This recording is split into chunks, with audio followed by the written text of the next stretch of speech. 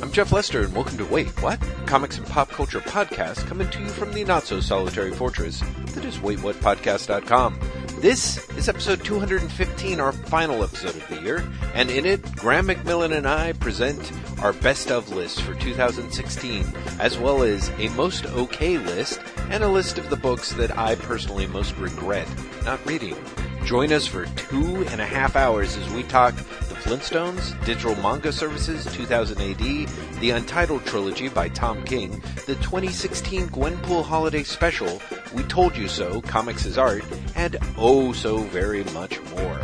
Show notes with purchasing links are available at waitwhatpodcast.com. Leave us comments and questions at waitwhatpodcast@gmail.com, and we invite you to look out for us on Twitter, Tumblr, and Patreon. As always, we hope you enjoy, and thank you for listening. Oh, and happy holidays. Jeff Lester! Graham McMillan, hello! How the Christmassy seasonal devil are you, Jeff? You know, I have to say, I'm slowly getting the Christmas spirit, which is great, because it's only a week away. For you. I don't have the Christmas spirit, and it's killing me. Oh, really? It's killing me inside. Why? What the? I mean, I'm just too busy, to be perfectly honest. As you know, because I've said it off the podcast, and I don't think I've said it on the podcast, we're having to paint the basement in order for things to happen to close out the basement project. Which means we're not working to our schedule anymore, we're working to someone else's. Which means in a practical sense, if I'm not doing the job that pays me money, I'm painting. Wow. And that's it. And that's been my life for like a month and a bit. Yeah. And so I have not had the luxury of feeling Christmassy. And it's, you know how much I love Christmas. Oh, indeed. It's sort of terrifying that you're not doing the Christmas thing, I think. Yeah, it's really sad. Like every day I kind of feel that a little bit sadder about it. Mm-hmm. You guys are keeping up with the Godiva Advent calendar, however, I hope. Well, of course. I say that even though I forgot to open yesterday's until this morning. Wow. But it's nonstop, Jeff. It's nonstop. I know what you mean. It's interesting. I don't quite know. I'm not sure. I don't have a ton. In fact, but it was just yesterday. I was like, oh crap, we haven't played a Charlie Brown Christmas yet. So that's kind of like but we have our Christmas tree up, but our Christmas tree is literally a plug-in USB thing that changes colors every, 10 seconds and is maybe the saddest Jeff Eady Christmas ever. We love it. It's just it's 6 inches tall, and we've done that year in and year out. And I keep thinking like one of these years we're going to get a real tree, but no, you're not. Yeah, who knows? We probably won't. But that being said, like we have like a little wreath up on our door that Edie decorated with lights, and we're like the only people I think in the building who have anything like that. And our street is very un-Christmassy. Like the next street over, I've been meaning to walk over there because like last year, for example, people strung lights kind of from one side of the street to the next, and there were a bunch of buildings that did stuff. But I kind of have this sneaking suspicion that if ever there was a year where the Christmas spirit is hard to wrap your head around, it's this year. It's this one, yeah. It's so bad that every year, I think I've told you this in the past, there's a street called Peacock Lane in Portland, which even the name sounds like fictitious. But I know, it's so on the nose. That is great. That prides itself on its Christmas decorations. Like everyone on the street, this is actually something you've got to agree to before you're allowed to buy a house in this fucking street. What? Really? Yeah, really. I'm not joking. And they're so hardcore about it that for 3 nights in December, they actually close down all traffic so that pedestrians can walk up and down the street. And they have carolers outside, and they have people selling like hot chocolate and stuff. Wow. I mean, it's really hardcore. That is hardcore. And I haven't had a chance to do that this year either. Graham, that's terrible. Are you guys should do that on Christmas Eve. Like totally just clear the decks and just have a Christmas, the most Christmassy fucking Christmas Eve that you can have. I am not being sarcastic when I tell you that I think we're probably going to be working on the basement Christmas Eve and Christmas Day. Oh, for God's sakes. Are you serious? No, really, oh, really Graham. Really seriously. Just because, like, we have specific deadlines that are like the 27th. Ladies and gentlemen, you just heard Graham McMillan, Christmas Sellout, describing his plans for the holiday. Exactly. It's the saddest Christmas. This year is the saddest Christmas. Wow. Yeah, I know. It's really rough. I mean, I've talked to you off podcasts before about how just the lack of stopping. Yes. It's really rough. Mm-hmm. But yeah, it's particularly rough when it's like, this is normally my season. This is normally the time where I'm just like, exactly. It's Christmas, fucking everything. It's Christmas. Have you seen the lights? It's Christmas. It's Christmas, everyone. And yeah, I've had chance for none of that. You guys, it's shocking. I would think that, I mean, I don't know, because of course we have talked about just how crazy and tough your season is, but I swear to God, last time we talked, I kind of got this like, oh, but it's coming to a head, or it's ending soon, or or what it was maybe. Yeah, but ending soon means like the 27th, which is soon. It's literally like a week and a half away. Yes, yeah. But it's not soon enough. Put it that way. Mm. Yeah, for sure. That's not nearly soon enough. Wow. Well, that's a bummer. I mean, see, this is the thing. When a Christmas guy like you is just like, you don't have the holiday, the thing is for me, I'm like, we got our Christmas plans, and since our Christmas is so scaled down, like seriously, it's like, listen to one album, plug in one USB giga, and we're 90% of the way there. We've got our stockings hung. Wait, so what's your album? Oh, it's Charlie Brown Christmas. Oh, I thought you were talking about putting on the cartoon.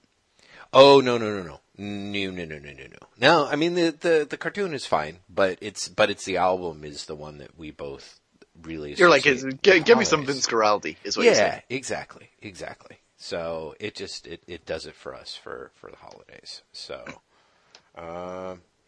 But yeah, it's been really, that's it this week. Mince pies. So it's not a total loss. I'm sorry, what happened? Who, with what? Mince pies. Oh, also, mince pies. Do you have a terrible connection? Because you're coming in and out really badly to me right now. Oh shit, no, you sound fine. I just, for some reason, might have been toggling something, and all I heard was spies. So I was like, what's this about spies? Yeah, spies. No. Mince pies. Mince pies is what I had. And, you can't have a Christmas season without mince pies. Mm-hmm. Or if you are, you're doing it wrong. Seriously, it's not even the pies, it's the fucking mincemeat. I would eat that mincemeat out of a jar. And, to be honest, before this season is over, I may be eating that mincemeat out of a fucking jar. But I love mince pies. Mm-hmm. Holy shit, yeah. Yeah, I'm trying to think. Oh, actually we did I think we have a new Christmas tradition that we did today, so maybe that's why I'm feeling more Christmassy. There was one year, like 4 or 5 years ago, where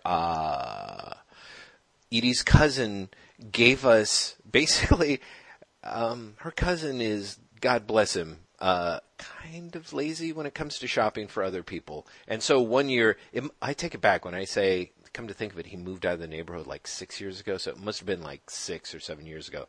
He walked from his house to the expensive supermarket like 2 blocks away and then just bought us food.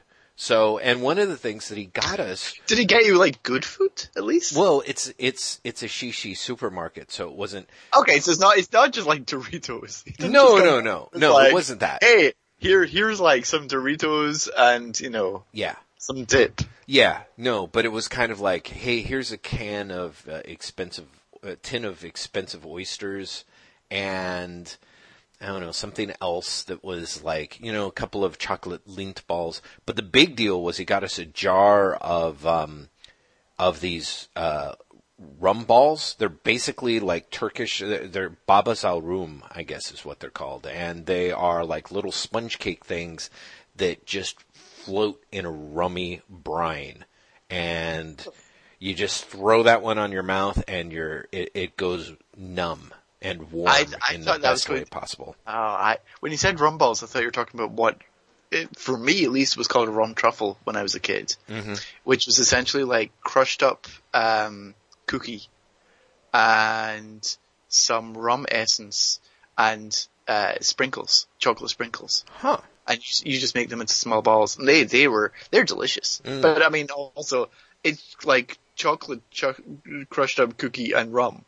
Right. You know? Yeah. How can you go wrong? Exactly. So, the Babasao Room, we took them down with us to Half Moon Bay for our Christmas in Half Moon Bay. And we both had just the best memories of those things. They were so good. And then afterwards, we were like pouring the rum syrup, I think, on our ice cream or something. And it was thoroughly decadent and awesome. And then they stopped. They only carried it that one year. And we just kind of kept searching for them, but we didn't keep the jar. We didn't have the name and blah, blah, blah. Somehow, I don't remember this. The sad part is, you think I would remember this story since it's starring me, but somehow I contrived to search for them on the internet and finally found them. And then Edie figured out where we could find them. So last year we went to this Italian deli, which is just an insane zoo every holiday season. Last year we went like practically on Christmas Eve, and there was a line out the door, and you had to take a number, and everyone jammed into what's normally a tiny little deli/supermarket, and there, tucked among the shelves, were the Babasao Room. And very exciting for me, Havana alfajores from Buenos Aires, which during our month in Buenos Aires, I fell in love with those things. They are just like amazing. They're like God's Hostess ding-dongs, essentially. I wanted to say God's ding-dongs, and I'd just leave it at that. I think I had to someone qualify. will take that the wrong way. Yeah. So this year I was like, oh, we got to have these, because we're going down to Half Moon Bay again. We're going to spend a few nights in a lovely hotel with a fireplace, which will be great, and we can put up our little stockings and then walk on the beach during the day and stuff. The only catch is that during Christmas Day, it's just naturally enough, it's impossible to get food, so you have to stockpile your food. Like the first, I want to say like the first There's year. nothing open on Christmas Day? Not in the immediate Half Moon Bay area. Like one year when we were down there, we ended up like Moss Beach Distillery was open, which is this like, it's out on the rocks in Moss Beach. It's supposedly haunted by a ghost. I know I've mentioned it on the podcast before. Either that or I spend an inordinate amount of time talking about being haunted by ghosts. But, and it was okay. You know, it's like a bar and grill that you're eating at on Christmas, and that can be kind of depressing. On the other hand, the first half of Christmas Day, where we were basically eating like half a bag of leftover Doritos from the convenience store across the street was... Yeah, that doesn't sound depressing at all. Yeah, exactly. It wasn't depressing. It was just a little grim. It was you know me, I've got my issues with cannibalism, and I'm just like, I can't be in such a precarious position, you know?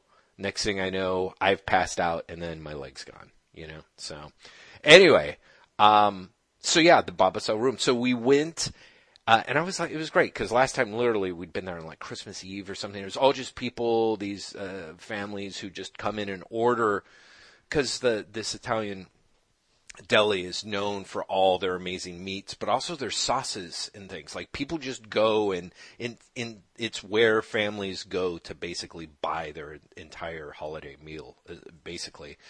And I was like, this is a week away. It's not going to be a problem at all. And of course it was a horror show. So, but I walked out of it with God's ding-dongs and some rum balls.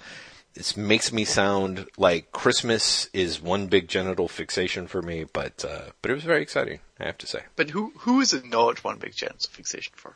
Let's be honest. Wait, who, which, what? What did you say? I was saying it's that for everyone, Jeff. Oh, okay. I thought you were trying to say that every holiday was. That's very kind of you, Graham. I have to say, I sort of. It's normally you just throw me to the wolves, so I guess I wasn't expecting that mercy move from you. It's the joys of the season, Jeff. Yeah. Hey, you know what else is the joys of the season? Trying to come up with a best of list for comic books when I barely read any comic books from this year. Like, oh man, so I made my 10 based on what I talked to you about last episode. I actually made 10 for Wired and then ended up only doing a top 5. So I may end up doing a top 10 for Hollywood Reporter at some point. Thank God. The great thing is everyone who listens to this podcast knows that my shit is not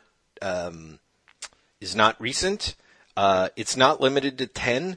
And this year I made a list. Like I actually had a list of the best, and I'm surprised by how long that list was. But I'm really proud of the most okay of 2016 list that I made. That I thought that was a good list. Okay, give me your list. Or no, I'll give you my list super quickly, and then we talk through your list because I'm sure you've thought about things I've forgotten. Well, I don't know about that, but let's hear about your list and let's talk it. Okay. I was going to go through this very quickly. So my list of 10 is technically a list of 12. Go with me in this. Flintstones, right, which you know I love. Giant Days, which everyone loves. Rolling Blackouts, the Sarah Glidden book from Drawn and Quarterly. I cheated and put Tom King's untitled trilogy, which is Omega Men, Sheriff of Babylon, and The Vision. Which he's referred to as a trilogy as well, and it's kind of a cheat. Unbeatable Squirrel Girl, Doom Patrol, Jason Shiga's Demon, Hot Dog Taste Test, the second Lisa Hannibal book. Oh, good. I'm so glad you remembered that, because you didn't mention it last week, and when I was scrolling through our show notes, I'm like, that's the one. So, okay. Panther, the Brecht Evans Drawn and Quarterly book, and Wiccan and Divine from Image Comics. So that's my official 10. That's a good list. But then I've got two honorables. One, Comics as Art, We Told You So. The Fantagraphics Oral History, which is great, but it's not actually a comic. But it's great, and it should definitely be mentioned on like everyone's, best books of the year thing, because it's really, really good. And anyone who has like an interest in comic history or comic culture history, it's really a must read. It's such a good book. And my second honorable mention is basically the DC line in general. That I came a cropper with this because I was like, I think DC's had a great year in terms of turning its line around. Like a genuinely amazing year. But I'm not sure I can pick out like, this is the best series or this is the flagship series from it at all. It's like there's a general just quality that all of the book, or the majority of the books have, of just like, oh, they finally sorted their shit out. To the point of, I got sent the first issue of Justice League versus Suicide Squad, and it's really surprisingly strong. Like for something that is, let's be honest, a gimmicky as shit series. That first issue is great. It's totally the opening sequence from a movie. Very, very clearly. But it works very, very well. It's been spoiled by all the promotion. Most definitely. Like, genuinely been spoiled by it. Because the end is the reveal of the bad guys, who are literally part of the promotion of the comic, and have an 8-page fold-out fucking poster in the weeks before comics. That's so funny. I had it, which is great, because when you look at it, since I have a digital subscription to Suicide Squad, I got this week's Suicide Squad, but digitally, that 8-page fold-out is a hilariously small. I was gonna say illegible. Yeah, basically, and I was trying to pinch to enlarge, and I was having the worst luck. I'm like, wow, this is great. It's actually like looking at a very colorful tongue depressor. It's just ridiculous the way that they kind of botch that. So it's very funny, but no, it's a really solid first issue, and manages to make the Max Lord character, who is just such a weirdly problematic character in his history in general, manages to make him seem like a credible threat. And you're like, oh, and it does it without like winking at the audience going, you get it? It's the guy from Justice League. You get it? Well, that's probably smart because who knows? At this point, maybe half the readership is like, isn't that the guy who like Wonder Woman broke his neck? Right? If they're lucky. Isn't that the guy who, Shaw Blue Beetle? Mm-hmm. Right. Exactly. And there's actually a very strong implication in this first issue. Spoilers, kind of, because it's an implication that I think I'm misreading. Mm-hmm. But, there seems to be an implication that it's actually that Max Lord. Mm-hmm. And like not whatever the New 52 or Rebirth Max Lord would be. There's a really odd shot and a really odd comment that makes me wonder, is this actually like in the same way that like Superman is supposed to have come from like the old universe? I'm wondering if this Max Lord is as well. Interesting. Yeah. By which I mean that would be hard for me to kind of take, maybe, but yeah, it'd be so weird if that's the direction they're going in. So weird. But no, it's a surprisingly good book. But yeah, so Rebirth as a whole, and like the DC line as a whole, because I think Young Animal fits in there as well. I think Vertigo's looking pretty strong in a really unusual way. The Hanna-Barbera books are, with the exception of Wacky Raceland, which has been cancelled, like much stronger than they deserve to be. Like DC's had a really weirdly strong year. Yeah, I agree. That's my 10, which is really 12, or however many if you had in the DC line as a whole. Yes. Yeah, wow. Interesting. Especially with that last one, where it's like kind of all encompassing, you know. Right. Well, I will tell you that we have a number of items in common on the list. Flintstones, Unbeatable Squirrel Girl, Jason Shiga's Demon, and what was the other one? I wrote them down while you were running through them. I'm sure Tom King's, like, there's something from Tom King's that ended up in your Oh, list. yeah, and the Tom King's Division. Yeah, exactly. Yeah. So that got folded in there. Did you read Sheriff of Babylon? Yeah, and in fact, I think a couple of the issues of Sheriff of Babylon, especially that issue where they get drunk by the empty swimming pool, was, I thought, a phenomenal issue. I just weirdly fell behind on it, and I think there's a number of books that I'm really kind of, this year has been tough for me in a lot of ways. You know, I got rid of all of my comics, and I have a small pile of floppies that I'm just not. I've been really loath to pick them up. I'll just go to the iPad and pick it up, and I'll reread new stuff if I've got it digitally. Or otherwise, I'll just read the stuff that I've picked up. So I'm not really that interested in keeping up with the Joneses. It's got to be pretty compelling, you know. Sure, yeah. And in fact, I'll get to that, because one of the things that I'm actually most proud of, apart from the most okay list, is the list of titles that I most regret not reading. I'm very curious to hear that. The reason I was asking about Sheriff is done. Sheriff is finished. Oh, I thought, isn't he coming back for season 2? Yeah, it's coming back with the second series, right, which may or may not be in Babylon because of what happens at the end of the first series. Mm-hmm. Like, did you make it to the end of the first series? No, I think I made it to issue 8 or 9 of the series. Okay, Does it go through 12 or something? Yeah, it goes through 12, and it has a great ending, which simultaneously ties into and reinforces and ties up the loose ends from the first issue, and blows up the premise to the point where I'm like, I really don't know where he's going in the second series. Interesting. And it comes together really well. I think he really sticks the landing on Sheriff. But you still haven't made it to the end of Vision, huh? No, I have now. I hadn't last week, but then it's the few things, I read this week, Jeff. I read Vision, Micronauts: The New Voyages, and lots of old Star Wars comics. Wow. Great week for me. I gotta say, I don't think I had a particularly strong week either. I mean, I can tell you everything that I read. Oh, one thing that We'll get there. It'll end up in my most okay, but I should. No. Okay, so give me your top 10. Give me your best books. All right. So should I just give you like a good chunk of the list, basically? First off, let me give a special shout out. I think that since I am kind of like digital dude, even more so now than the last few years.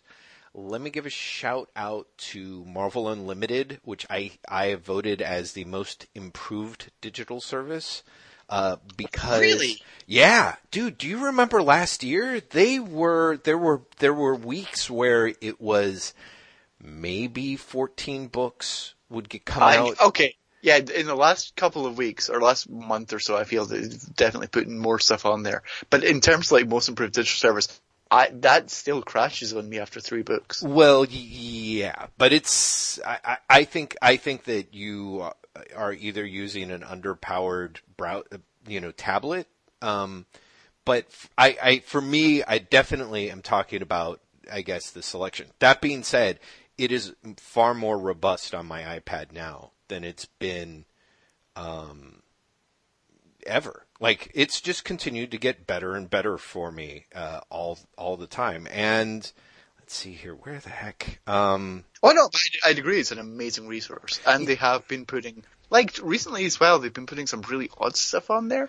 You can tell they're gearing up for the second Guardians film because they're like every fucking appearance of Star-Lord. Well, yeah, but also like here's some random issues of Marvel team up. Right. I mean, random issues of Marvel Team Up, they dropped 30 issues of Werewolf by Night while I was out on the cruise around Halloween and came back and was like, holy shit. That was crazy. There's just been a lot more older stuff that they dropped. They have issues of Power Man and Iron Fist that are still, I think, beyond what's currently available to buy digitally, or even the collection that's come out. They dropped, Ladron issues of Cable on there. But only the first few ones, really annoyingly. I know. That is painful, but still, like, kind of, I don't know. I just, a lot more stuff. The previous year, I remember, like, the service was killing me because it was only new stuff. Then it would be occasionally like them dumping a bunch of like X-Men or Hulk issues to kind of fill in some blanks. And then they dumped a whole bunch of the Dark Horse Star Wars stuff pretty much through the rest of the year, which makes sense. But this year it's just been, for me, a lot more of the 70s stuff, a lot more weird stuff. While keeping current with some of the current stuff that is actually more things that I wanted to read. So for me, for selection alone, I totally get that is your service. It does, it may not totally work for you.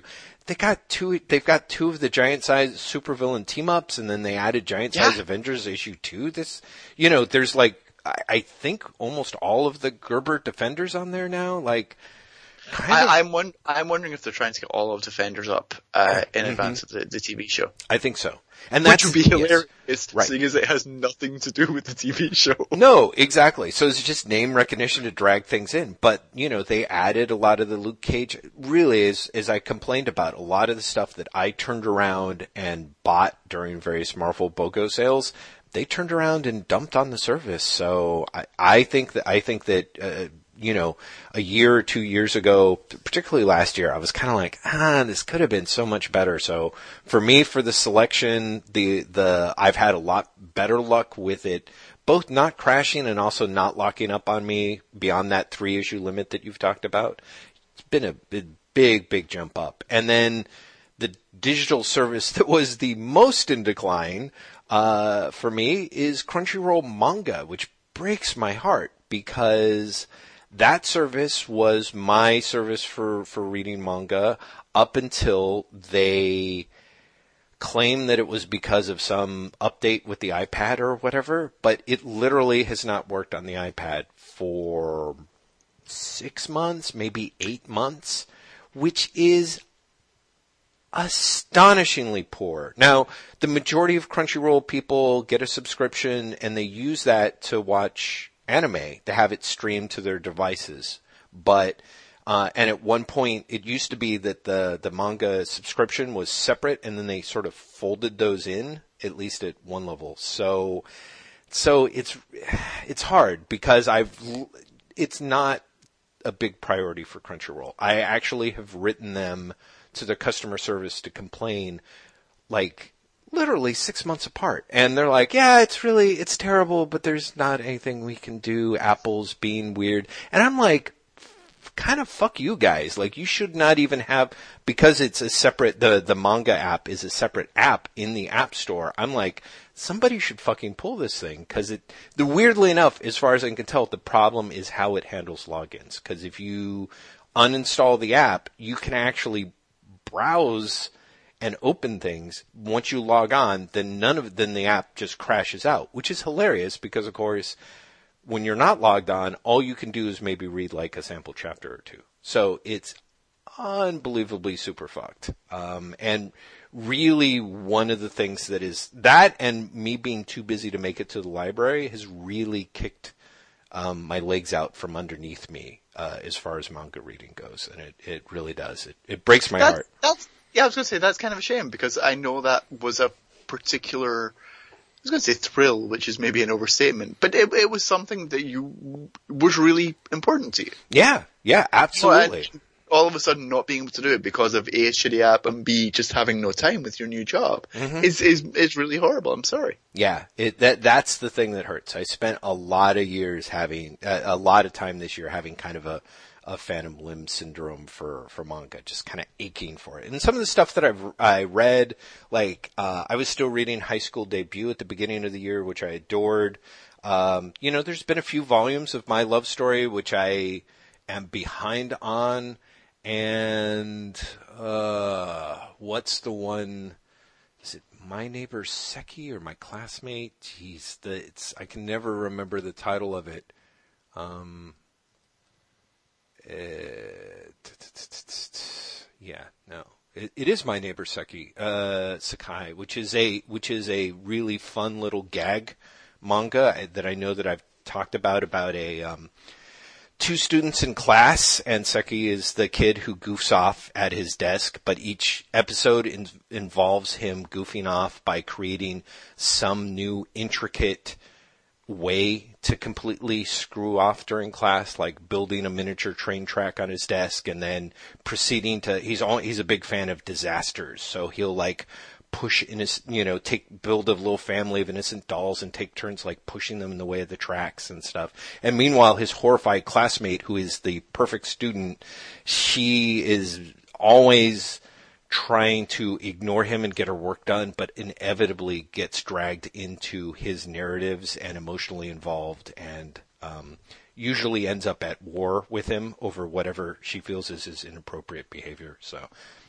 amazing how many volumes it is, and still incredibly enjoyable to me. But that's it. That is amazing, because that sounds like a very limited formula. Well, I mean, that's the thing though. I kind of do love limited formula stuff. Like, the whole... You really do. Yeah. You love stuff that where, like, the parameters are very narrow, and it's all about how far can we take this incredibly limited premise. Yeah, exactly. I'm a big sucker for that. And so it also, of course, because it really is, it's where people are the most inventive. And as you know, since I'm my strong formalist leanings, watching people actually restrict themselves that way, they have to get super inventive.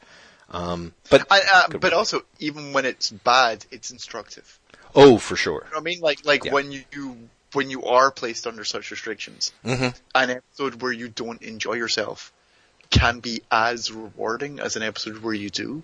Yes, unless we're talking about the first issue of Champions by Mark Waid and Humberto Ramos, which I got more or less in the mail today, and I was like, oh, I'll read this, and before we talked, and I was like, the first issue of this, like, I was impressed at how much I walked out of this being like, I think it's time to smother the Marvel Universe with a pillow, basically. And weirdly enough, I had been reading earlier today the latest issue, Deathstroke issue 8, which is Deathstroke versus Superman by, Priest and Larry Hama and whoever might be doing the art this week.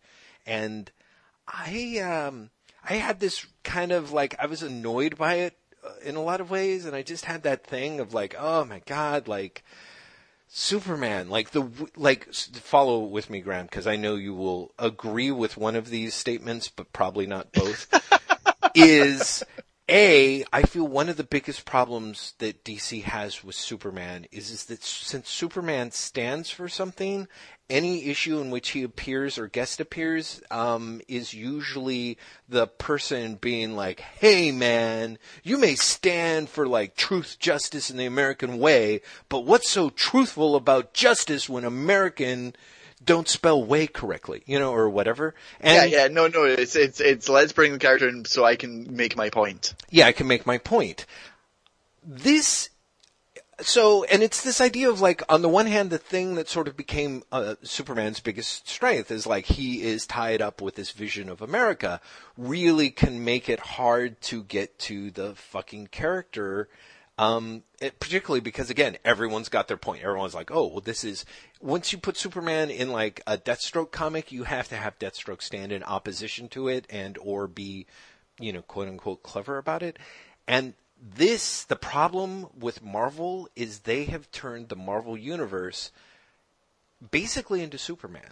It is impossible for them to have a comic, about a superhero, or with the few exceptions that I'll go on to list, the majority of their books are the characters reacting to the Marvel Universe as if sort of the same way that people react to Superman. It's like, I have to make my point about this big metaphor, and that point is the point of my story and or book. Now, admittedly, couldn't be more ultra explicit than in the first issue of Champions, where post Civil War II, a bunch of disillusioned, youthful superheroes led by Ms. Marvel try to, strike out on their own and create, a new marketable franchise for Marvel, but the way in which it was done, I was just like, it not only is it again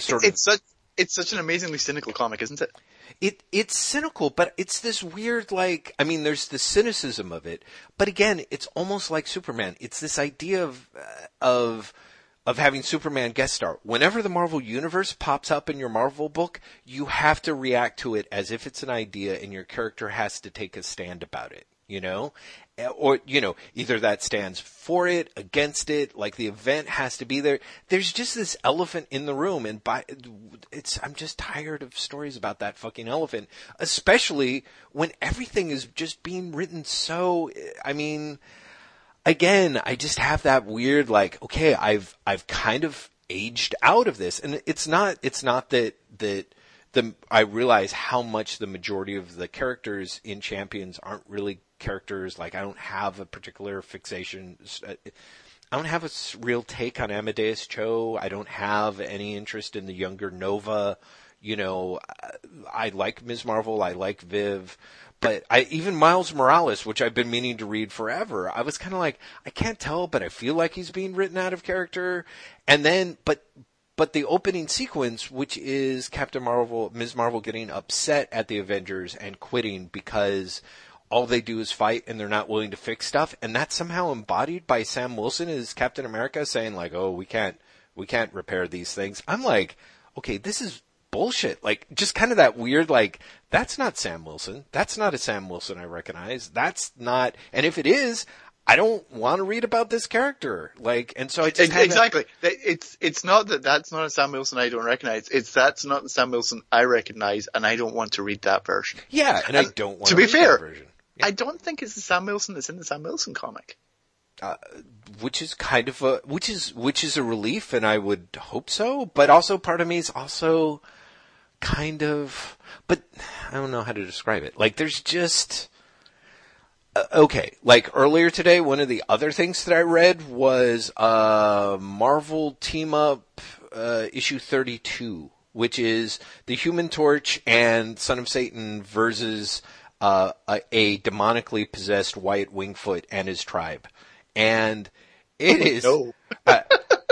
It is hard-hitting horror as only Sal Buscema and Vince Colletta can draw it, and only as Jerry Conway, who's got a check to cash, can write it. It is bad.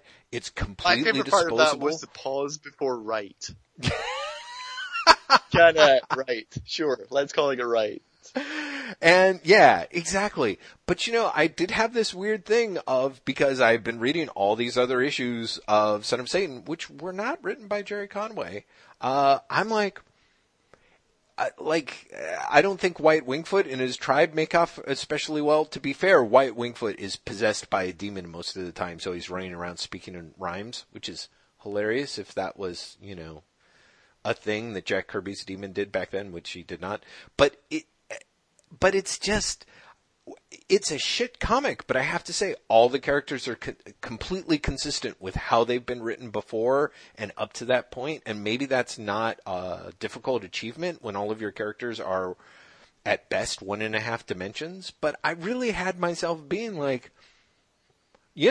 there's Johnny Storm. Johnny's being Johnny. Like, the hardest thing, the most out of character that people get is they come up with reasons as to why, like, for him, he's like, I'm going to look into this on my own because Ben's too busy thinking about his own stuff, and Reed and Sue would buy into this, would, like, put it down as scientific hogwash.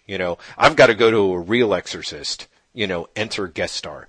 And it's just, that's as bad as it got. I mean, again, it's a terrible issue, but I was like, it's kind of consistent. I just pick up these books and I'm just kind of like, these aren't really, it's not for me, and I don't, but that comic is also just, I mean, it's kind of shit at the same time. I don't know. It's weird. It's very strange. Okay. I think somehow I was going to get around to, how did we get here? I didn't even get into my best stuff list. Because we were talking about the champions and the champion. Oh, we got the champions because you were bad-mouthing it, but we were actually talking about Crunchyroll manga and you missing manga. And I was going to ask you a question about that. Oh, okay. Which was, is there another manga app? Like, is there an alternative to Crunchyroll? There are several. So why haven't you signed up to them? Is that just a case of, like, you don't have the time, you don't have the money, you don't have the inclination? Well, no. Let me see. The best way that I can parse it, part of it is haven't deep dug into it. I did a little bit of a lot of people who continue to ask in the credits in our comments when we bring this up. I still have a subscription to Shonen Jump Alpha because it's really ridiculously cheap. But I think this is going to be the year I let it go because I went all year without reading it. I know that One Piece... The entire year? Yeah. And holy shit. It's... If I were super into One Piece, it would totally justify itself. But, I don't know. I just fell out of Toriko. Like I said, the shonen stuff really... I fell out with. It's not my thing. The great thing for me about the Crunchyroll stuff was... most of it was Kodansha, I think, publishing, and it was just a wide range of things. Like Sunken Rock, which, you've heard me rant and rave about, is basically just shonen, but with like a thin veneer of collegiate philosophy and a lot more nudity. That's all I need. That's it, Graham. I am so shallow. I just need that extra bit of... pseudo-sophistication and perversity. You know what I mean? It's like, don't get me in the PG exploitation movie. Just push me over into the R exploitation movie. That's how shallow I am. But, there's also other stuff like, And Yet the Town Moves, which I adored, which is actually just character-driven comedy. That's just fantastic. There was just a wide range of stuff that Crunchyroll had that I liked. Now, all that being said, Jump, which is the clearest alternative to it because it's inexpensive and you get an issue every week and it's usually a big hearty issue. Just like I said, I aged out. From what I can tell, there was another manga service that was, I want to say it was like Box or Manga Box or something like that. It had various free to read manga, like you could read like maybe the first 6 episodes, which is maybe halfway through a first volume, and then they gave you free episodes weekly, and then I don't remember if the goal was to get you to purchase the in-between volumes, or it was to drive you to buy those volumes in print. But it was too much of a disparity. Crunchyroll was amazing because it really was, when the damn service worked, it was all you could eat of whatever title they had. So you could do a lot of sampling and a lot of reading. Box, I did a lot of sampling. Frankly, a lot of the stuff seemed really second rate. And then it was too difficult to, if there was anything with promise, you just couldn't really follow up on. Which brings me to then the other alternatives there's a number of other digital manga alternatives where you buy tokens, and then the tokens allow you to buy volumes of manga that you can download. And the idea is the more tokens you buy, the bigger the bulk purchase you buy, the more volumes you can download for what you're paying. But again, I don't trust those services. Like I think there was a former version of that service that went under and left people without their volumes, which is fine. I think in many ways I'm more okay with that now. But at the time I was like, forget it. But it was also just kind of a mess. So there's a lot of free manga readers and apps that you can find online. And that's the other thing is then you start moving into the gray. There's a huge realm of gray area apps. I don't know if there's huge, but a few of them I looked into are basically readers, CBZ readers that connect to various not torrent sites, but scanlation sites. Yeah, exactly. So it's a little too much to decipher for what I do and what I want. So it kind of sucks, plus there's a real, the audience is mostly, if they're not young, it seems like they move way too heavily for my taste, into some of the shoujo stuff, which, unless I'm talking about, oh God, what's her name? This maybe is the other reason. I'm just so relentlessly terrible about remembering the names. The woman, the amazing woman who's like, what did I eat yesterday? Or what did you have? What? Why did you eat that yesterday? Manga. This is completely wrong. What did you eat yesterday? The manga by Fumi Yoshinaga. Like, there's in theory there's still volumes of that coming out, although I'd have to read it in print. But Fumi Yoshinaga, whose work I adore in certain contexts, I'm not a big fan of What Did You Eat Yesterday. I'm more excited by the really amazing stuff that she's done. What was it? The Flower of Life and Antique Bakery, I just thought were awesome. Anyway, but it's hard. Like, more often than not, there's a lot of that stuff that I don't necessarily enjoy. Like there was that amazing weirdo volume of manga that was published by Vertical Press by the guy who did Blade of the Immortal. That was great, and I've literally been waiting for like the last 8 months to get the next volume of it. So yeah, manga at the moment is really kind of a real pain and a hassle to get. It's apparently a golden age if you want to watch anime, but Is this where you start talking about Yuri on Ice, which every fucking person's talking about on Twitter? Everyone is talking about Yuri on Ice. Oh my God. I saw a link on it and read an article where someone was spoiled episode 10 for me. And I was like, huh. So are you watching? No. See, that's it. Because what I find is hilarious is so many people are like, this is the greatest thing that's ever been made. And then they describe it. I'm like, that sounds terrible. Well, sure. But I mean, come on, Graham. That's the miracle of comics. Just about any premise sounds terrible, right? I mean, yeah. Isn't it? I mean, that's kind of the thing. But that being said, the description that I read, I was like, huh. There's just something about, I watch so little TV and movies. When I have the free time to myself, I want to read because I don't know, because I'm weird and I don't want to be chained to my desk, you know? So, I'd rather be chained to my desk or my couch, but I just don't want to be in front of the box or the tablet or whatever. If I do, I want my wife right there. Speaking of which, I should mention to you, have you seen or heard of Chance over on Hulu? Chance? Is that the Hugh Laurie show? It is. Yeah. Graham, I can't think of a show that would be less your thing, I have to say. Why are you telling me this then? Well, I was going to ask you, have you watched the OA yet? I have not. The new Netflix show. You've heard about it, right? I've heard that Netflix has a new show called the OA, which I always read as a Green Lantern person. Right, exactly. The OA. I also was like, the OA? Yeah, every time. I've only seen the first episode. I have to pick that up because I'm apparently writing about the entire season on Monday. Wow. So I'm going to have to find some way to watch 7 hours of television tomorrow. But the first episode very much feels like, I'm trying to think of a way of saying this without it sounding like a ripoff. It feels very much like an alternate take on the same ideas as Stranger Things. And not in a bad way.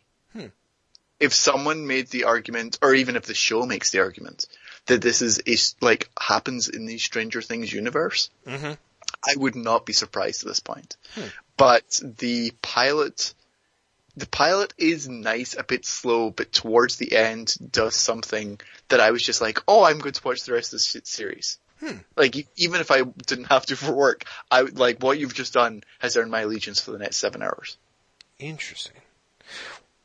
But it is very, and I don't know why I think it's so strange things, because as yet, there's only been one fantastical element, and it is far more fairy tale than Stranger Things, like, 1980s horror movie. But there's something about it. They're like, oh, it's like modern Stranger Things.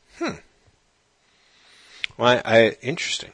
I would, I don't know, well, I may check that out. Of course, I actually am one of those weird few that among the olds that seem to enjoy Stranger Things. I liked it a lot.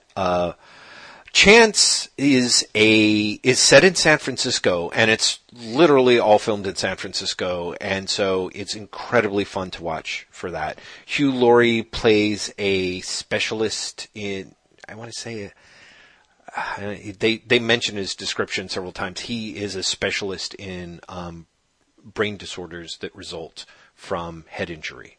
And so it starts with his case surgeries, his various case studies throughout the 10 episodes. The show is based on a novel by Kem Nunn, and it's very much a San Francisco noir novel in which this guy falls in with sort of a patient of his who's a femme fatale type, who is apparently a split personality, who is married to a abusive and very crooked Oakland cop, and Hugh Laurie's character, who has obsessive tendencies. He gets sucked in. He lets himself get sucked in. Yeah, the trailer gives away that much. The trailer actually, I'm guessing either a lot of this happens in the very early episodes, or the trailer gives away an awful lot about the show. No. It's very much in the first episode he goes in. And a lot of it is just varying degrees of strangeness. And the thing that sucks is, so the first 9 episodes, and it's also the reasons why I don't think you'd necessarily like it, Grant. I mean, the San Francisco setting's great. Hugh Laurie's great. Has he learned to do an American accent yet? Or is he still doing his house voice? His house voice is closer to an American accent than, to me, it's than better, others. It's better than, like, Benedict Cumberbatch's. Yeah, see, that's what I'm saying. Like, honestly, Hugh Laurie is Hugh Laurie's own thing. What I love about Hugh Laurie now... He comes from the state of Hugh Laurie. He does. Oh, he does. I mean, he's the Hugh Laurie industry, and I love the fact that that between this and The Night Manager, as far as I can tell, the best way to hook Hugh Laurie is like this is a multi-part series in which you will be making out with a very attractive blonde woman. He's like, I'm in. I'm all in. What do I play? No, don't tell me. I'll figure it out later.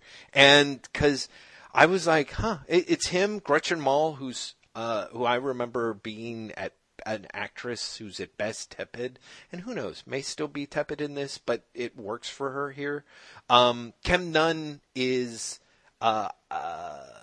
he ended up, I didn't realize, he came in as a staff writer for Deadwood, and then went on to co-create the, I don't want to say reviled, because that really suggests that people cared enough one way or the other, but the head-scratchingly received John in Cincinnati, which was the... Yes, the let's go with not as successful subsequent series. Yes. Did I say John in? I think it's John from, but yeah. Kem Nunn wrote his first... Was it Tapping the Source? Is an amazing surf noir novel, and this is kind of it's. Chance has a lot of really great, smart character choices and stylized dialogue, and really paces itself in terms of like upping the tension up until literally the last episode, in which it shits the bed with almost operatic force. So. Oh really? Oh yeah. Oh no. It's so bad. Oh, it's 9 issues of episodes of absolute absorption and really great. And then that last episode, they screwed so bad, Graham. It's amazing. Oh no. Yeah. Well, what's really interesting is I was totally getting talked into it until you said that. Mm-hmm. Yeah, no, I know. I was totally getting talked into it, and then you're like, shits the bed so bad, and I was like, well, why would I sign up for something where I know they're not going to, they're going to terrible. Exactly, and it's really hard for me because it's not the last episode, last scene of the U.S. remake of Life on Mars bad, but I mean it is like they build it all to this. Oh no, it's tough because it really is. It went from like episode 8 or 9. I was like, oh my god, why isn't everyone talking about this show?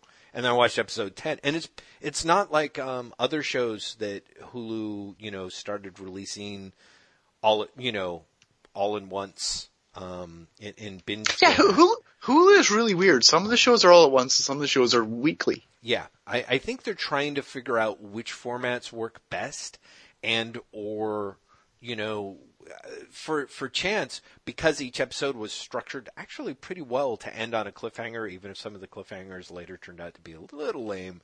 It was like, oh my god, it was fun waiting for the next week, and frankly. Edie, who watches sort of everything or listens to it in the background while doing her work during the day, was the one who was like, hey, you should try watching this. I think you'd be into it. And at that point, it was like 6 episodes in. So I was able to binge the first 6 over the period of about a week. And then it was like, at that point, I had to wait for the last few episodes. Yeah, and you're like, God damn it. God damn it. Graham, I'm never getting to my best of list. I've yet to actually... Okay, yeah, let's go. Come on, guess. Okay. Best of even. Let's get guest of, best of. I'm going to go through the whole listy type thing, and we can pick me apart as we go. So, my best in absolutely no order for the year, Unbeatable Squirrel, basically that last arc by Snyder and Capullo of Batman wrapped up in 2016. The Vision by King and Gabriel Walta, The Flintstones by Mark Russell and Steve Hugh, a few of those individual issues of Sheriff of Babylon that I liked. Southern Bastards has been delightful to read and trade. Demon by Jason Shiga has been terrific. I really enjoyed the Joe Casey, Ed McGuinness issues of Spider-Man Deadpool. Hannah Blumenreich's Spidey zine, which I should have mentioned. Yeah, You're like, of course. Transformers vs. G.I. Joe by Tom Scioli ended up wrapping up in the first quarter of this year, and that was an amazing thing. The Colonel Corps by Tony Bedard and Tom Derenick and Trevor Scott, that amazing KFC free issue. Superpowers by Tom Scioli, his 3-page follow-up that's in the back of Cave Carson. 2 picks by Brubaker and Phillips. The Fade Out, reading that in digital, was actually part of what made me start subscribing to comics in digital, because I enjoyed that experience so much. And I think Kill or Be Killed by Brubaker and Phillips, which is turning into a very perverse noir reach around of a superhero comic. I'm enjoying a lot of what they're doing on that a lot. I think they've figured out new ways to work together, which is good because the Fade Out, I don't know, certainly by the end of Fatale and then into the Fade Out suggested that maybe they were starting to hit a little bit of a rut.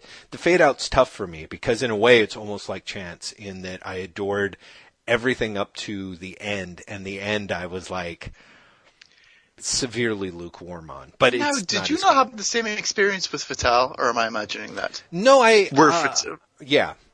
Fatale, actually, I think we said the other week that we're not so sure about Brubaker on his endings generally, which, with maybe the exception of, I don't know, something like his Captain America stuff. But yeah, I wasn't crazy about Fatale, honestly. I mean, some of his individual criminal stuff, I remember liking thinking the wrap-ups were great, but,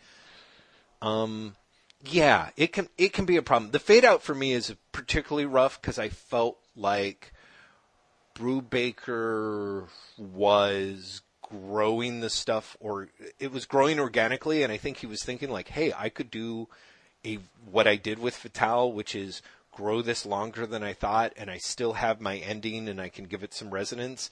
And so each issue kind of seemed to get bigger and bigger and point at larger and larger stuff. I'm sure if he does listen to this, he will send me a direct message on Twitter totally telling me I'm full of shit. But I just didn't like the way it wrapped up. It seemed a little too, perhaps this will mollify him. It reminded me of the works of Michael Chabon, in that Chabon has a tendency. I love your leg, just in case he's listening. Yeah.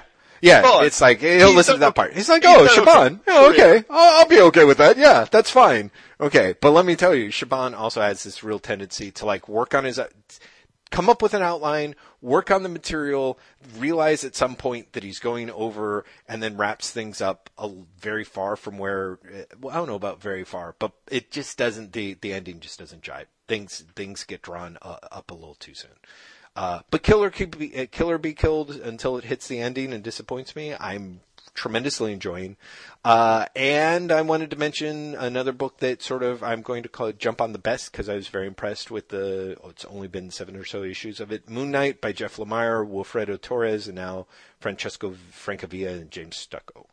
The best of my rereads and old never-reads. I reread Manhunter by Goodwin and Simonson this year, and that was held up amazingly well.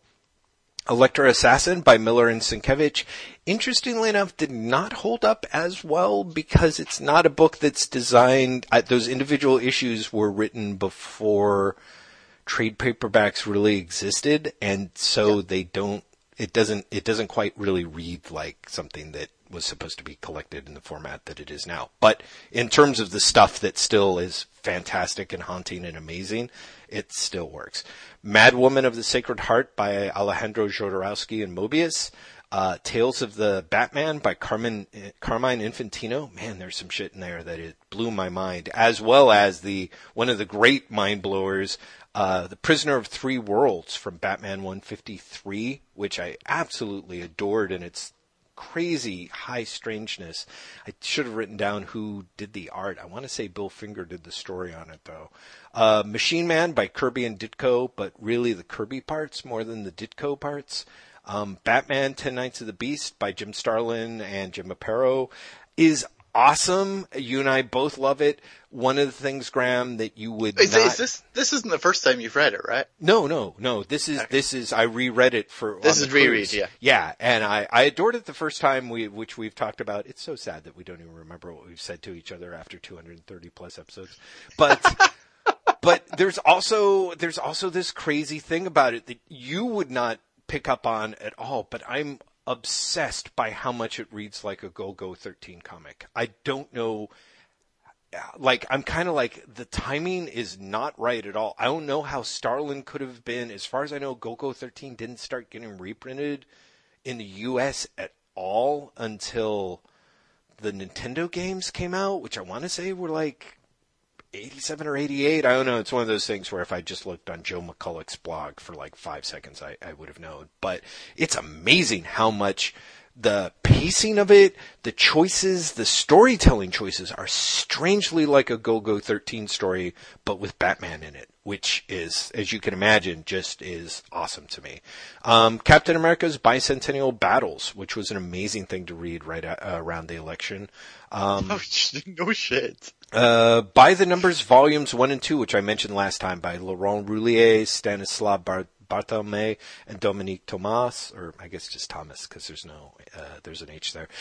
Weirdly enough, it's a 4-volume complete series. Volumes 3 and 4, which I read today, disappointing, kind of sucky, and not really complete at all. But volumes 1 and 2 are a really nifty, sort of Ligny Claire romp through American imperialism, which is topped by the absolutely amazing Fury, My War Gone By Garth Ennis and Goran Porolov, which I read also on the cruise, and I think is among the best shit that Ennis has done. Really amazing. And last time I mentioned it, you and I got in a big fight about Ennis, so... Or no. I guess that was when I mentioned... Well, anyway, let me get to my list of the most okay of 2016. I feel like you're having a fight with, like, a ghost me at this point. No! We had the fight, Graham.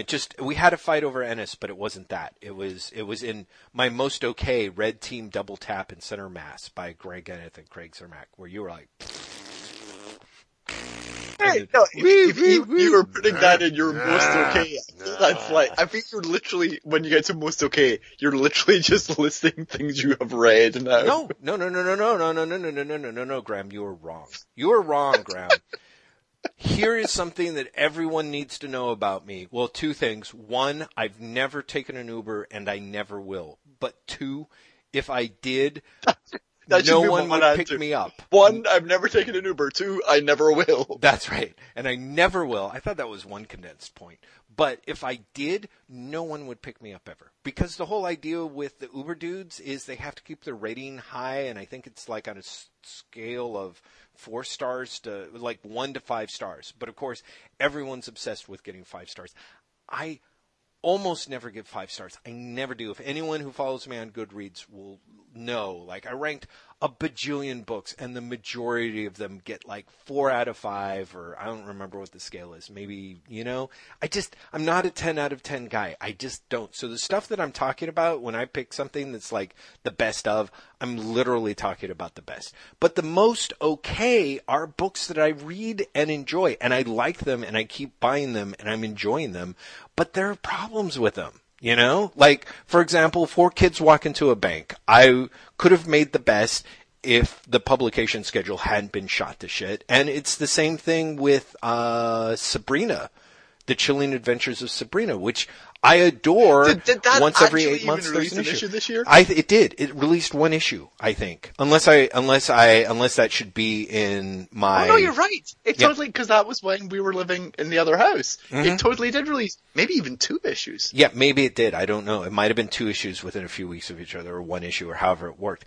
I love that book, but there is no way. It just doesn't... if it came out every month, I'd be like, I adore this. I tell everyone to read it, but as it is, it's a book that I enjoy that I almost never read, that never comes out. And when it does come out, I can't remember what's happened and blah, blah, blah, blah, blah. So like Deathstroke. Deathstroke is on my most okay list because I enjoy Deathstroke. I really do. I enjoy what Priest is doing with the characters and the subplots and the things. And he's got Priest's very cynical take on the world meshes incredibly well with Deathstroke. Yeah. So it's an enjoyable book, but it's hard to call it great. Like, it's 8 issues in and I'm kind of like, I enjoy this, but it also sort of suffers a little bit from Priest's proclivities towards turgidness, like, it just doesn't work for me. Suicide Squad, like I read issue 8 of Suicide Squad. Rob Williams is doing a terrific job, more or less, bringing the 2000 AD dynamic into a DC comic. Like, right? Yeah, it's totally true.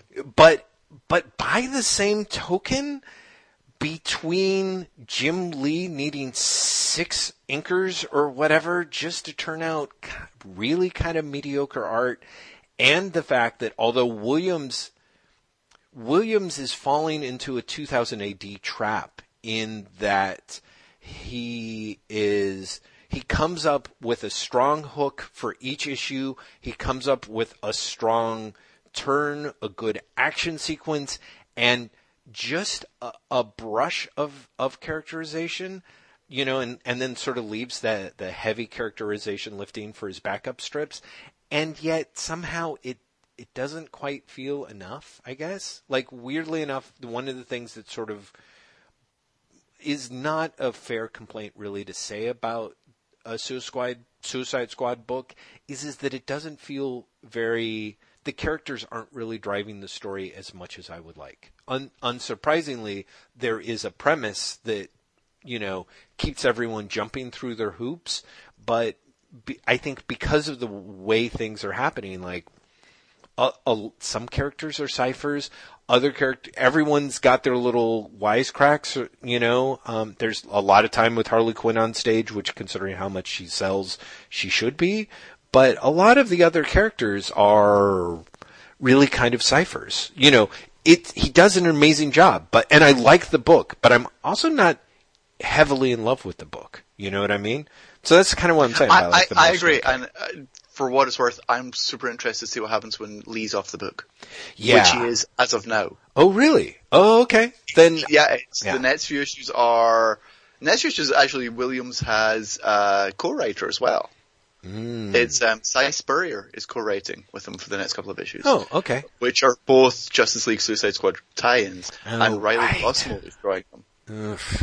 Yeah, so I don't know. See, that's the thing, is I also hit that stage where I'm like, oh fuck, there's a crossover. I'm not buying Justice League. I don't want to buy Justice League.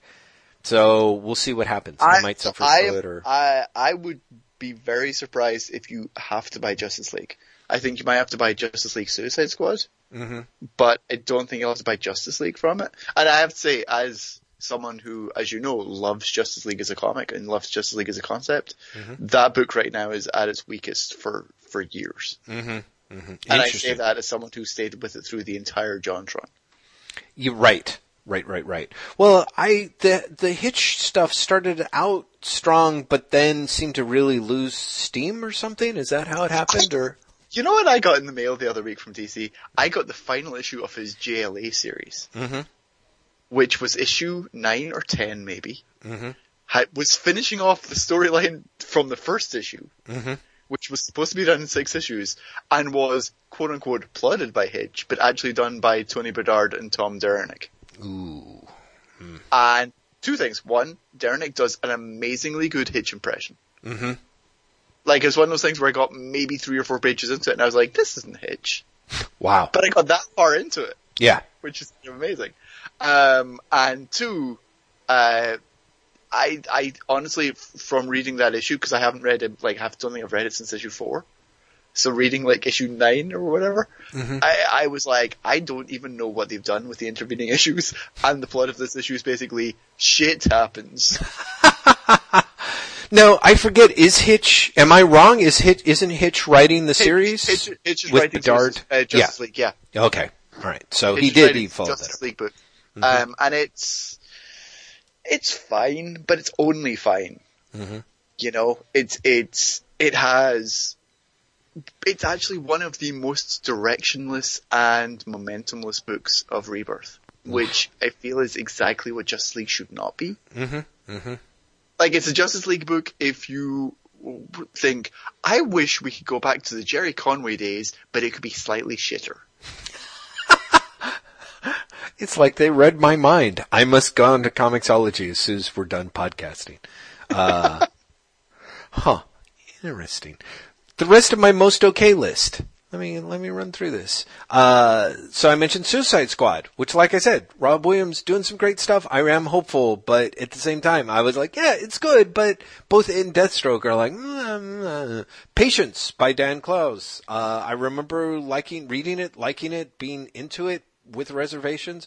Over time, the things I like have faded and the reservation seem to loom in the foreground so that I look at it and be like, ooh, that book, which is amazing because I really do remember reading it and being like, oh, I think Klaus is actually... Oh, you loved it. You loved it. I know. So part of me is like, then Alzheimer's. 4 Kids Walk Into a Bank by Taylor Boss and Matthew Rosenberg, like I mentioned. Just, where is it? Sun Bakery by Ray Lewis. 3 issues out. I can't remember if it was supposed to be monthly or maybe bi-monthly, but it was ambitious as hell. Yeah, and then it just didn't. And even by that 3rd issue, he was like reprinting stuff from like his old mini comics at one point, and I was like, okay, I mean, that's fair game. But I also had that sense of like, yeah, he got in over his head.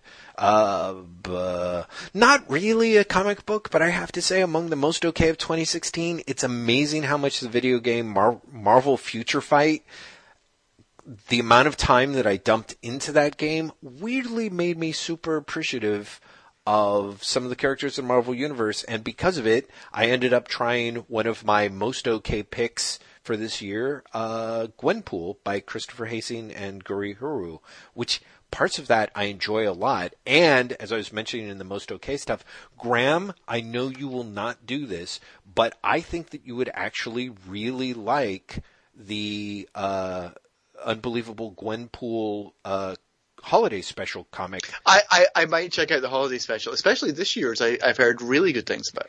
This one is great. Last one, which was one of the first appearances of Gwenpool, and I bought, was This one is much improved because it has a very, very Genius Hook, which is that Gwen is spending Christmas in the Marvel Universe, and there's all these weird traditions, such as the fact that everyone talks about how Galactus delivers presents to all the good little boys and girls, and how people all wear hot pants for Pantsgiving, and there's this entire strange set of holidays that she's like, really? We don't have that in my universe at all. And come to think of it, I think I was here last year and you didn't celebrate them.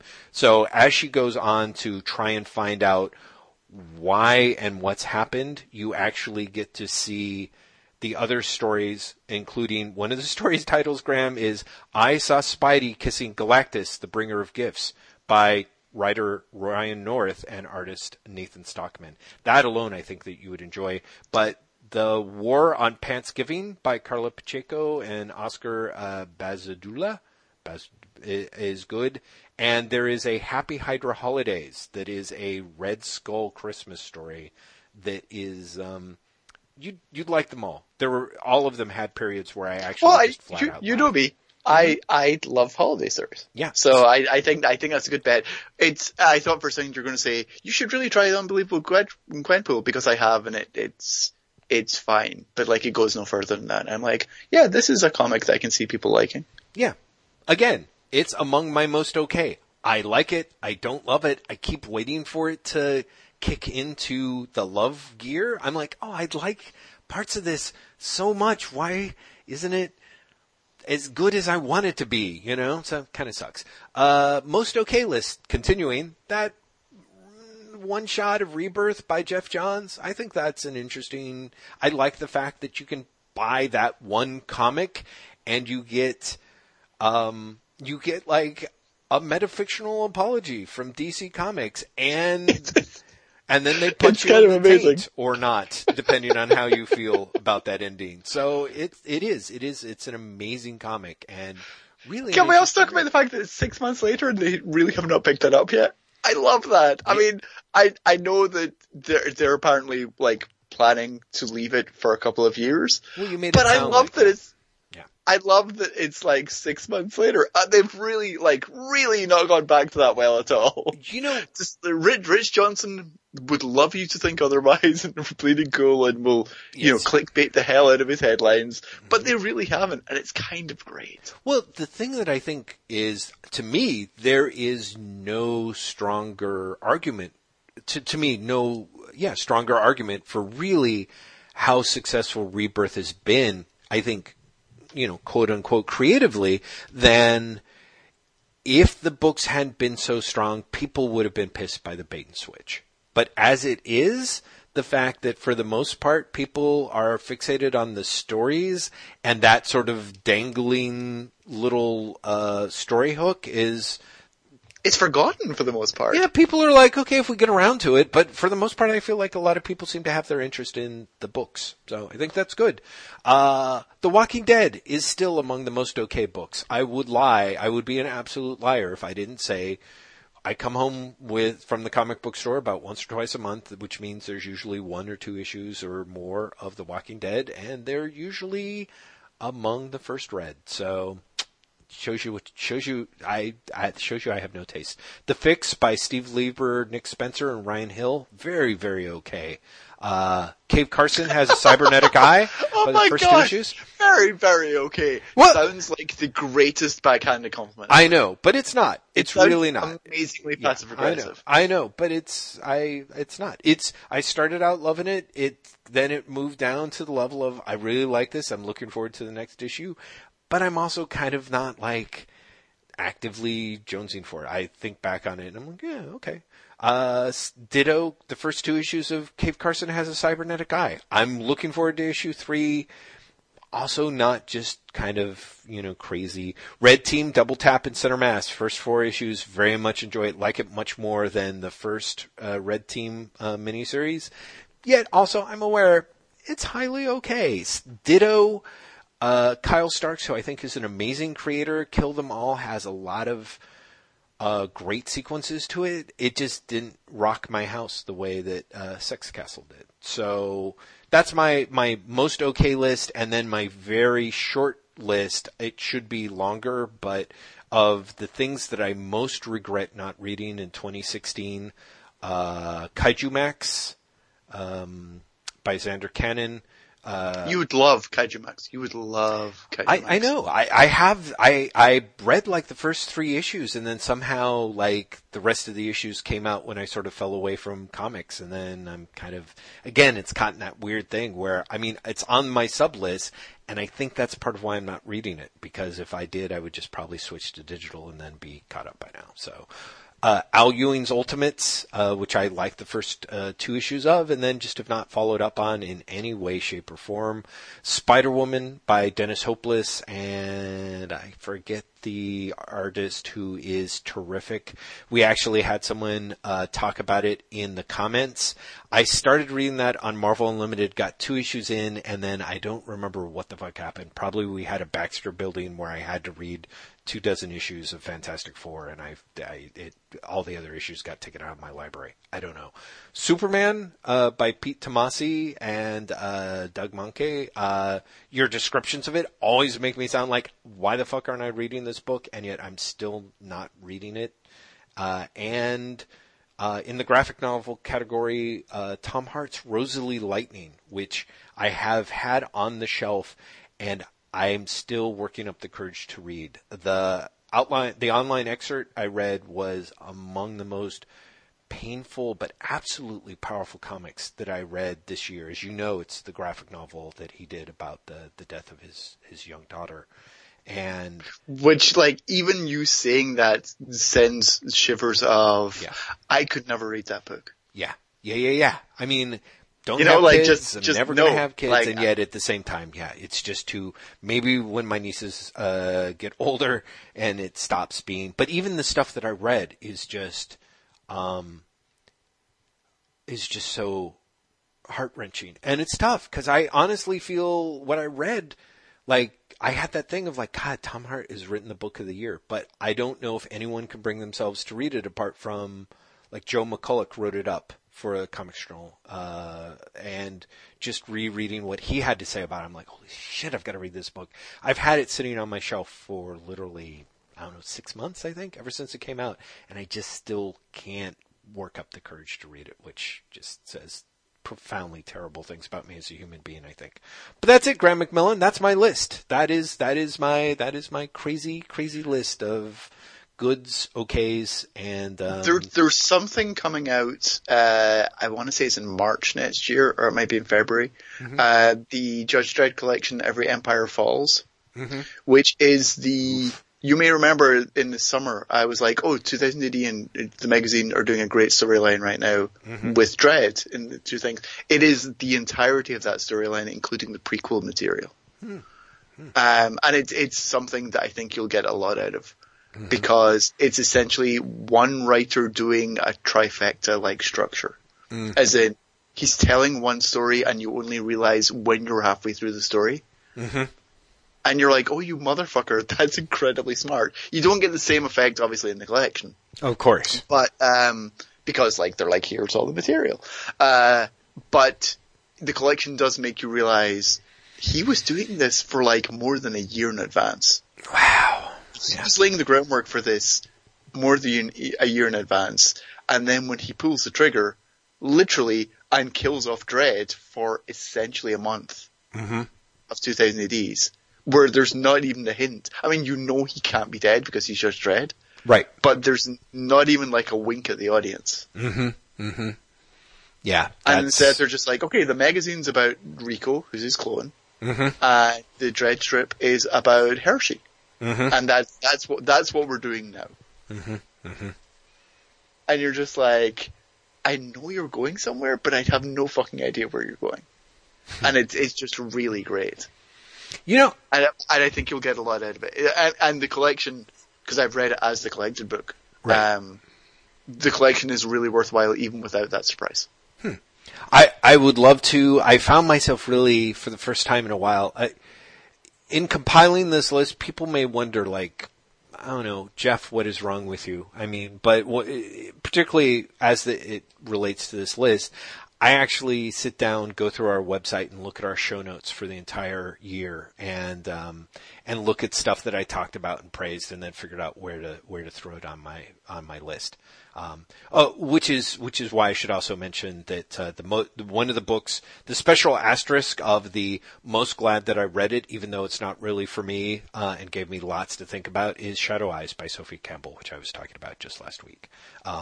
But yeah, in the course of doing that, because of some of the screen caps that I did for you for various Dredd stuff, I was like, man, I do miss being on that 2000 AD roll. Maybe I should get back on that. I am like, I'm still reading weekly, but I'm honestly getting to the point where I'm like, the collections might be the better way to do it. I see what you're saying. And yet the problem is I've had access to a couple of the collections, and I just haven't read them. I just haven't attacked them. One of the things that was kind of great for me was when I was subscribed to the 2000 AD through the app, every Wednesday morning or Tuesday night or whatever it was, I would get, an alert on my iPad being like, Drock, the latest issue of magazine's available for download now, or, it was like, oh, great. It was a great little reminder. I downloaded it. It wouldn't be too much of an investment, but honestly, there's also that thing. Part of why I remember like some of the shit in the magazine is that 2000 ADs, I like all the weird crap. Like, I can't wait until they rerun the Dirty Harry ripoff that you were talking about, and the fact that One-Eyed Jack. The fact that Cy Spurrier is supposed to be doing new Hookjaw stuff is. But that's not 2000 AD though. No, I know it's not. But how do I put it? I think of it in the same stuff. There's the stuff that I love is the old weird fringy stuff. That sometimes, that when 2000 AD is in a good little mode, it's got a great Dredd strip. It's got, there was some really good Strontium Dog stuff that I ended up enjoying, weirdly enough, and then the problem is trying to figure out how to avoid the Slanier strip that Pat Mills is doing, but it's, there's usually some little bit of weirdness that I end up really liking. So So that suits me, and I should get back into that because I realize now, part of me is like, yeah, I should get back into that. Like, why did I sort of fell off, I fell behind, I wasn't reading. It's really easy to fall behind. Well, it is, because it's a volume with a weekly thing. comic in particular, like, it's really easy to fall behind. Yeah. I agree. Well, and at the time, again, I was sort of like, I was reading a lot more manga, and that was coming out more weekly, and I don't know, now I've got less competition and a little more spending cash. Maybe I'll get back on that. I don't know. We'll see. But yeah, there's 2008 is going to have a really interesting year next year. It's his 40th anniversary. Mm-hmm. And I think this is me completely speculating with nothing behind it. Mm-hmm. So anyone who's like, he knows something, really don't. I'm like, even I was like, okay, Graham, go. No, really. I really know nothing. Okay. But the fact that it's their 40th anniversary and they have bought up all the Fleetway material. Yeah, the Fleetway stuff. Oh my God. I'd be very surprised if they don't do something else with it beyond reprints. That's kind of what I'm hoping.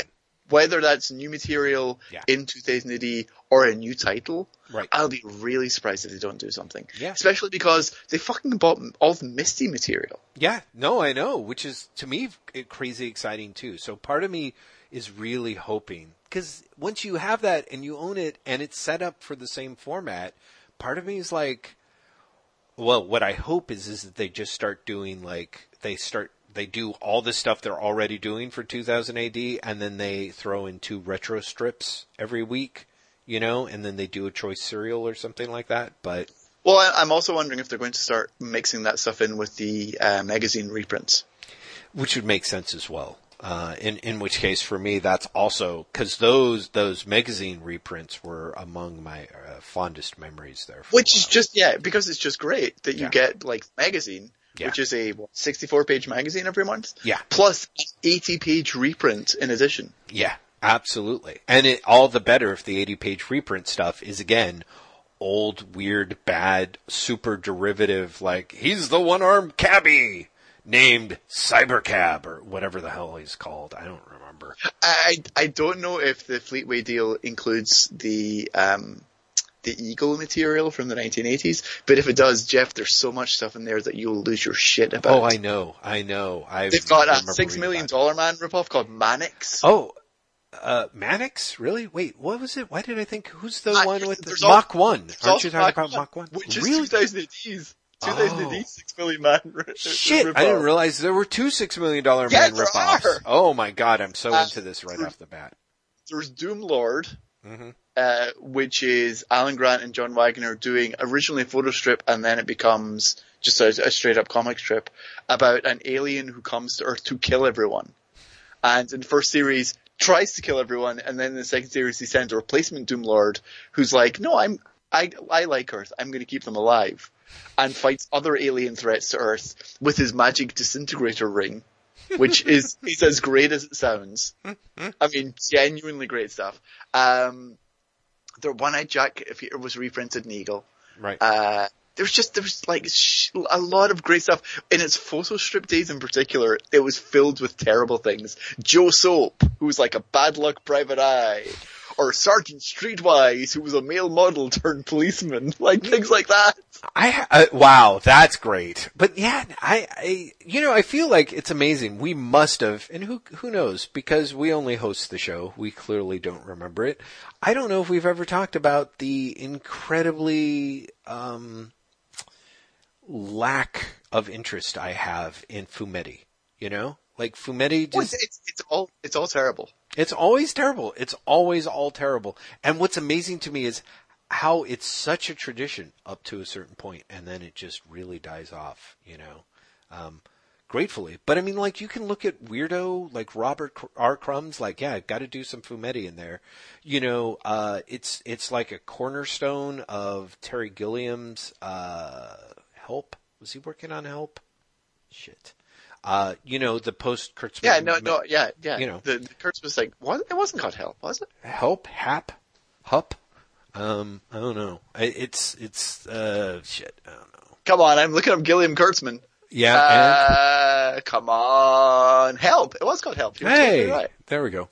And, of course, the Italians, they love the Fumetti. can't believe I tried to Jeff. talk like Mario. Like, I know. Hey, I'm going to engage in a hateful stereotype. Hey, the love of the sorry for Fumetti. the offensiveness. I love how I went Transylvanian there. We should do more accents more often. We really should. We've really missed our calling in like bad ethnic comedy that always just ends up being horrific Transylvanian slurs, thanks to how poorly we do them. That's your inability to do accents. I remember when I was trying to, I don't remember if it was my Scottish accent or my Irish accent where you were like, oh my God, you sound so Australian. But I was like, fuck. So yeah, I think that's part of the problem. The lack of control is, yeah. Oh well, I guess that would be our version of Fumetti, I guess, would be horrible ethnic, stereotypes, impersonations. So I'll go with that. It seemed like a stretch to bring that back around, but let's go with it.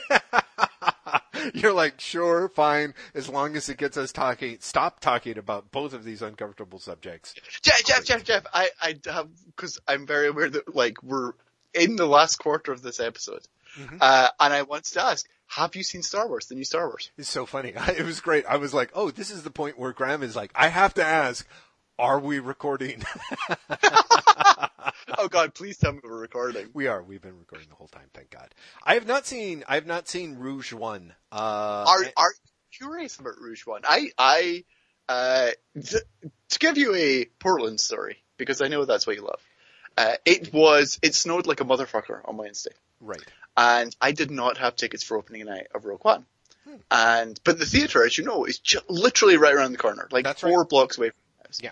And on Thursday, it didn't snow, but it froze. And so literally you would go outside and everything was ice. Mm-hmm. Everything was ice. So I call up the theater and I'm like, has anyone cancelled their tickets because it's just fucking horrific out? Mm-hmm. The woman actually laughed at me. Like up front, straight out, laughing at me, which I thought was the greatest response. She didn't even say no. She just laughed at me. She just laughed. That's the best.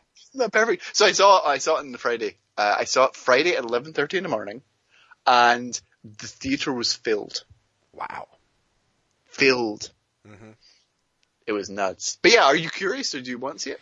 You know, this is the weird thing, because I was at work and one of my friends who likes to tease me about my nerd proclivities is like, so you got tickets already, right? I'm like, no. He's like, oh, come on. I'm like, no. It's the great, like, you know those people who are like, oh, come on, you big nerd, you're going to go see it, right? Yeah, you know what, let's go together so I can make fun of you. You know, that kind of thing. Exactly, yeah. Yeah, let's go. You and me, let's go. Huh? I'll pay for it. Yeah, like, really? Exactly. Because you're such a slobbering nerd fanboy who needs to see it. I just can't wait to see the look on your face when you watch it, you ridiculous nerd. Come on, let's go now. Yeah, we gotta go. I might be looking at the screen, but I'm going to be there beside you, so I'll know what you look like. Exactly. So I can judge you while I'm watching this movie that I need to see. So he was like, yeah, you did see it, right? And I'm like, no, I don't know. No, probably not. I mean... You know, I mean, we saw Force Awakens in part because it was like one of the opening movies of the Alamo Drafthouse, and I was like, shit, I do want to go to the Alamo Drafthouse and have that experience, and I want to take Edie along and blah blah blah. And I enjoyed the movie, and at first I was like, Rogue One, it just doesn't kind of seem like my thing. Like, I don't even know if I saw all the trailers, but I was like, you probably saw enough of them. I mean, there were like 72 million. Were there? I feel like there was at least 5 trailers to that film. Okay. I think I maybe saw 1, at tops 2. And I was like, the fact that I didn't even bother to look up all the other ones, I was like, I'm just kind of not really into it. So that being said, after people on Twitter, people whose opinions I trust were like, it's pretty good to anywhere from it's pretty good to it's really good. I was like, okay, maybe I'll see this. You know, I think. What do you think? What did you think of it, Graham? The more I think about it, the less I like it, which is really interesting. Huh. It's, in all seriousness, it's like a Star Wars cover band, and I thought that Force Awakens was like a Star Wars cover band, and then I saw this film, the last third of which is honestly Gareth Edwards and or Tony Gilroy, because I'm fairly sure Tony Gilroy rewrote a lot of the last third. Really? Oh yes. But it is someone going, I love the original Star Wars. The bit where they go up against the Death Star, that's really good. I love Return of the Jedi when they're on the planet, but I don't like the Ewoks. What if I put those two things together? Mm-hmm. And that's the last third of the film. And you're like, oh wow, I've literally seen this film before. Yeah. It really is,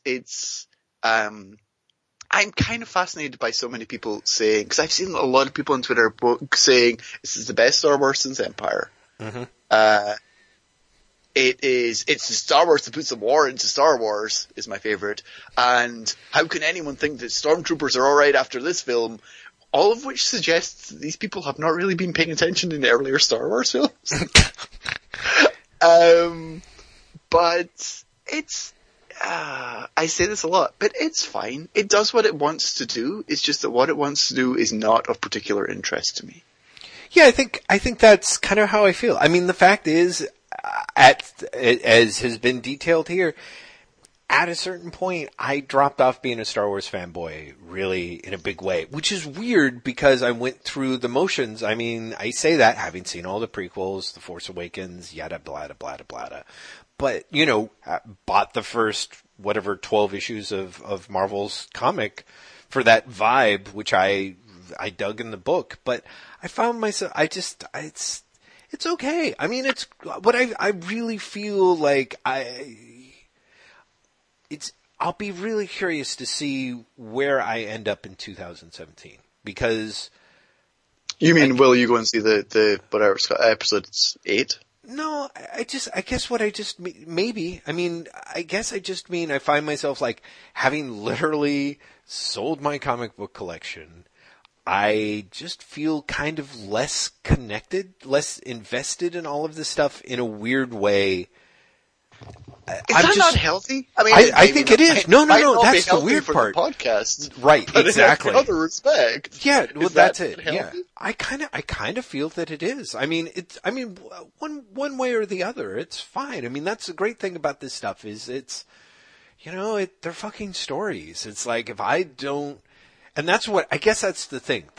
One of the things that I sort of like about Rogue One, and it's one of the things I really liked about The Force Awakens is, as much as the Star Wars cover band thing, it really had the feeling of people who we want to bring Star Wars to a new generation. And exactly. We want to make a Star Wars film. Yeah, we want to make and it's also kind of, we want to make a Star Wars film and we want to have enough fan service in it that we can keep like the old paying customers, but we want new customers. The Force Awakens really did have I'm so glad that there was like a major female character in it that wasn't just kind of, Princess Leia was in a zone, like she was kind of a transitionary. I totally get you. Rogue One has an almost offensive amount of fan service in it.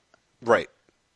To the point where at one point they literally run into the dudes from the cantina. Like the Walrus guy and his friend with the pig face. Uh-huh. And the pig face guy gives exactly the same line. Of course he does. Because that's the level of fan service in this film. Like, to the point where you're like, oh, you've gone beyond pandering now. Yeah, exactly. Like, this is some next level shit. This is not even pandering. This is art at this point. And that is something where I think part of me is like, that sounds hilarious, but it also is kind of like, I don't know. I just, like, that's clearly the part that's meant for me. And that part doesn't really matter so much to me. And who knows, maybe I'll watch it. I'll be like, oh, these characters really speak to me and appeal to me. It's not, but I just kind of have that thing of like, it's a cycle of stories in that sense. It's going to be sort of something, the way that The Force Awakens felt like a reconfigured Star Wars, if Abrams does manage to pull it off. But I just find myself being, I think it's healthier. I think I have, I'm feeling like I have a healthier relationship with pop culture in a way. I don't know. This is the problem. Even saying that, I'm like, I don't think that that's true. Weirdly, like, I think that the relationship that I had with pop culture before, was the sort of thing that people are like, oh, you're a big old nerd. But it gave us this podcast. It gave me a tremendous number of friendships and community and a lot of things that I enjoyed and a real focus. And that was great. It really is great. I think for me, what becomes unhealthy is that idea that once it no longer feels like a focus, trying to continue to maintain it for a variety of reasons, is well, that's the thing. Is it not knowing when to walk away?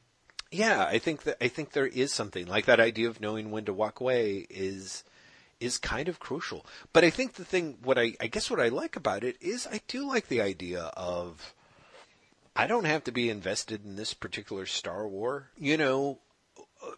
Back in the day, there was such, because nerd culture was so rare, you really did find yourself having to stick up for it. Part of it was you were genuinely hungry for the material because there wasn't enough material. Oh, but, sure. I remember going to see the X-Men film, not because I wanted to see the X-Men film, but because I was like, it's a superhero film, you guys. Yeah, exactly. Like, hey, it's a superhero film. And also kind of that weird, like, you gotta see that, you gotta see Peter Jackson's, Fellowship of the Rings movies, because if you don't and it fails, it's going to be waiting for another 9 years just to see. It's your fault. Yeah, it becomes my fault, and then 9 years later, it's going to be someone's shitty version of Krull again. Like, it's just going to be second-rate fantasy pooped out by people who don't give a shit. If you don't actually, but now, of course, that those tables have wildly turned, I'm like, it's great. It's kind of like my kids left for college, Pop culture is out on it's moved out of the house. I'm perfectly happy when it calls, but I'm also really kind of excited that I've got literally more space in my place and I don't know, life's just sort of quieter and easier. I don't give I really don't. It's amazing to me. It's such a relief to like go on Twitter. Part of me is like, oh man, I kind of don't want this spoiled in case I do want to see it. But it's fucking awesome not have to be like, oh shit, they revealed some important spoiler and god damn it. Or the flip side, someone being like, well, the number of people, I think it's a good thing being able to like see Rogue One the first week when you go and do it. But kind of like my friend was teasing me at work. He's like, oh, come on, you've totally got tickets already. And I'm like, no, I don't care. And the great thing is that when people came back, they're kind of like, oh, I have to talk about it. I don't even know if they have to talk about it, but they want to share their enthusiasm. And it's great that they can do it, and it's also great that I don't really have to pay attention. So I don't know. It's 2016 is a weird transition time for me. So that's why I really do find myself being like, 2017. Hopefully, it's not going to be like, by our 15th podcast of the year, I'm like, hey, I finally read a comic book. Did I tell you? Jesus, So. That'll be great, because what it'll be is all you'll read will be Fantastic Fours for the Baxter Building. Yeah. And you reach point where you're like, I hate comics. Well, I do. Part of me is bless their fucking hearts, but I am like, the FF, I can't, man cannot live by that alone. It's funny. No, you can't. Yeah, you just especially really cannot. Especially not the issues we've read recently. Ooh, boy. Well, it's funny. Like, I found myself today, so the comic books that I've been reading, like, the big bulk of them over the last couple of months that I've really been enjoying, have been like, Son of Satan reprints. Or like, again, the Machine Man stuff. But like the Son of Satan stuff, I was rereading, like it's Gerber. There's stuff that I think I was talking about that I really enjoyed. He's got the Son of Satan going up against the Legion of Nihilists, which on paper sounds like an amazing idea. But I was reading, I'd gotten to the sort of the end of, here's Son of Satan dealing with basically fighting a demonic tarot deck, which I loved as a kid, and revisiting it. I'm like, oh man, this is not really good, but I'm enjoying it. And I really had that thing of like, geez, it's tough. Am I just going to sort of be stuck reading like secondhand superhero comics from the 70s that don't work? Really? Hey, as you know, I've been reading the Micronauts reprints. Yeah. Not even reprints, like old Micronauts. Mm-hmm. Mm-hmm. So I'm right there with you. Yeah. But I kind of am. That may be where I end up, which some people would be like, Jeff, most of that shit is not better than the Fantastic Four comics that you just recently read. I sort of would disagree, but you know, to each their own. But I do find myself thinking, that's just it. To each their own. And also, there's something really strange about reading Fantastic Four for Baxter Building, because it feels like a chore in a way, even when you enjoy it. You know, thank God I'm not fully there. I actually have found myself... Read like a chore sounds much harsher than I mean it. Yeah. But I've noticed this year, that I have to read things or watch things for work. Mm-hmm. And there's a sense of obligation there, mm-hmm. which when you're reading something or watching something that is like noticeably worse, mm-hmm. but you're doing it for quote unquote pleasure. Right. It changes your experience. Yes. Yeah, no, that is true. I mean, that is the thing. There have been a lot of times during our Baxter Building recordings where I was like, oh God, this is going to be just a fucking nightmare. And then I sit down and read them, and next thing I know, I've whipped through like 6 issues at a go, and I found myself being like, I mostly really dig this, you know. The hardest ones, I think, really were the ones that we just read, just because they were so... You know, they were so off model, and there were so many of them at once. Exactly. Just the two of those things together made it really hard. And that part is hard too, that you're kind of like, given my druthers, I'd rather read. I mean, the one thing I'd rather read anything else. Anything else. Yeah, exactly. There was a point this week where the only thing that I had read, was I'm about 450 pages into The Fireman by Joe Hill, Stephen King's son, which is pertinent to mention because I haven't read any of his other stuff. People kept talking about how good his work is, and I tried an issue of Lock and Key, and I need to come back to it, but I just didn't like it, and all the other stuff just seemed a little too whimsical, but kept hearing good things about The Fireman. It's on sale for like Kindle, picked it up, and I have all sorts of feelings about it that I think I should talk about when I finished up. But I did have that feeling of like, oh, well, even if somehow like work sideswipes me even more than it has over the last week and a half, and I don't even get a chance to read anything before Graham and I talk, I can still talk about The Fireman because it's still talking about basically, I can talk about the book, I can talk about Stephen King novels, we can all sort of, like at certain points I'm like, shit, this is where I was realizing we do not, I'm not paying as much attention to our 396 hours of, 658 hours of original content that we've brought to the world, because I'm like, shit, I can't even remember how much Stephen King Graham's actually read. I know we've talked about it once or twice, but I can't remember. I think like he hasn't read it at all, so...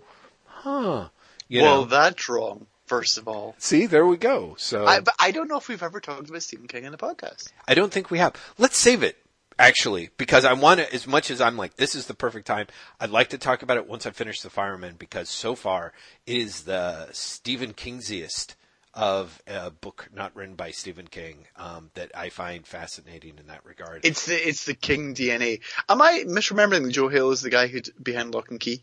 The comic, he is, yeah. The Lock and Key and The Cape. Of course, he wrote the novel Horns, which was also adapted into a movie.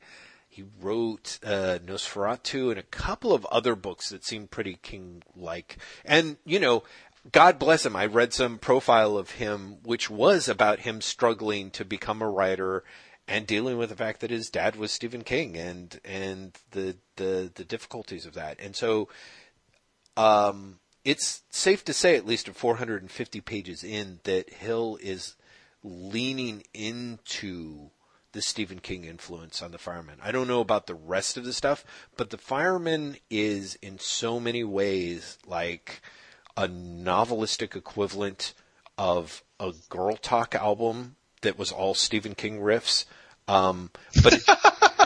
Wow. Yeah. And so but like a Girl Talk album, it's done very deliberately and knowingly and affectionately and smartly. Well, and also, like, that's not necessarily a bad thing. No, exactly, which is what I'm trying to convey. It's not, in some ways, it's a very good thing, but it's also, because for myself, as someone who found, like, I would have nostalgia for Stephen King books, and then I would pick something up, and I remember trying to pick up Under the Dome and getting maybe 60 pages into it and just being like...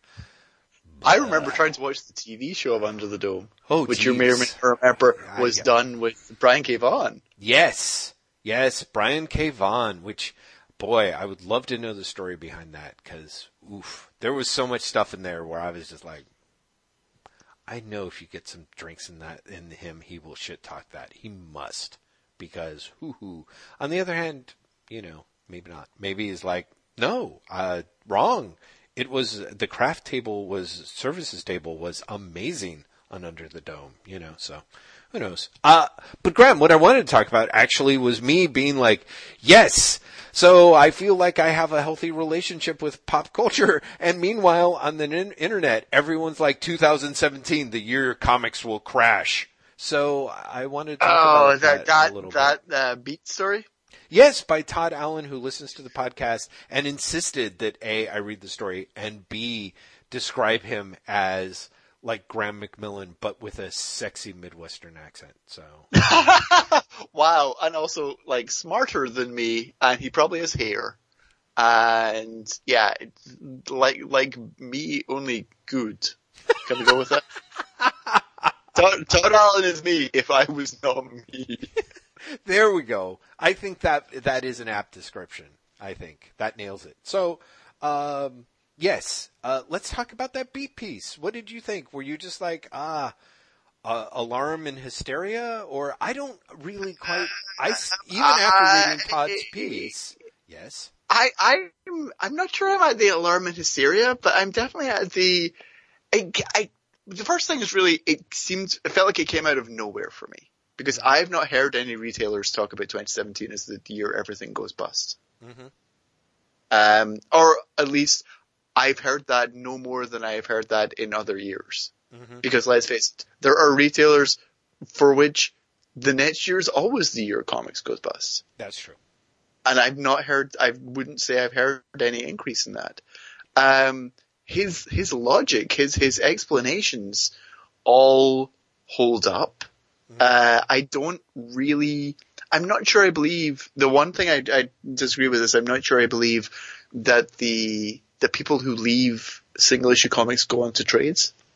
Right. I think the idea of like that being a crossover market is a false one. I think there are trade readers and I think there are single issue readers, but I'm not sure that people actually stop reading monthly so that they can read the trades. Mm-hmm. I think they might start buying from the direct market and buy digitally. Yes, I think that is the vast mystery, but, of it. But I don't think that necessarily people are stopping because they're going to buy trades. Yeah.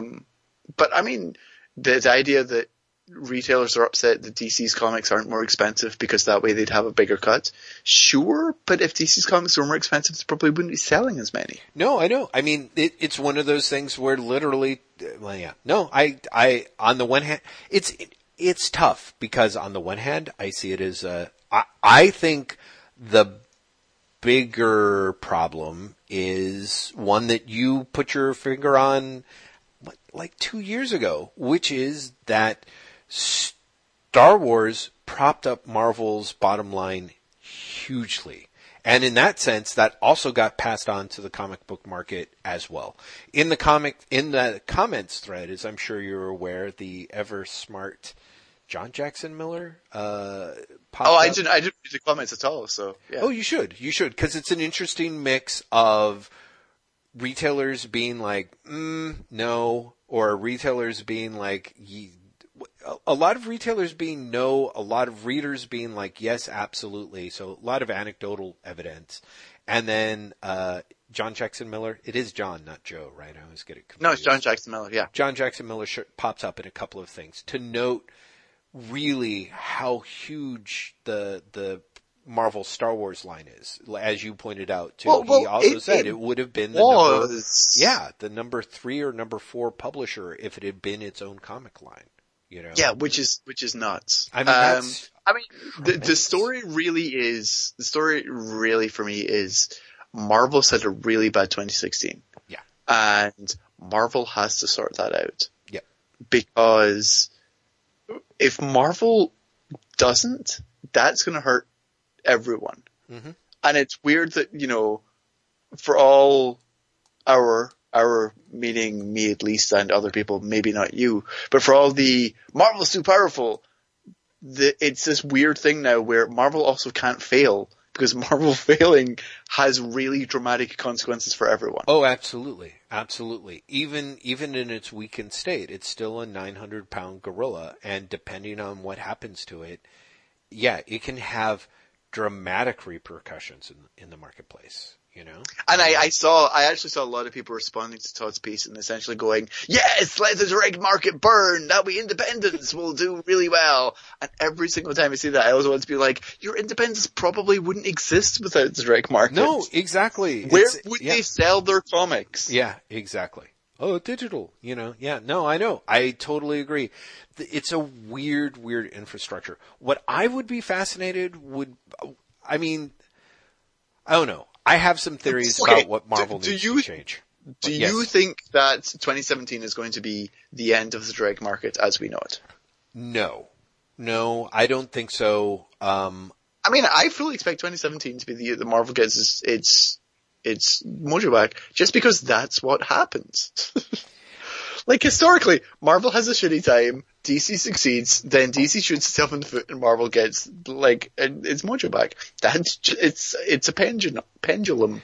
I'm actually curious, because it is a pendulum. I'd be kind of curious to see if that really is the case. Like, part of me would be interested if Image created a funnel effect. You know, it's like people who got disillusioned went from Marvel to DC for the New 52. When they got sick of the New 52, they went to Image and Image's titles.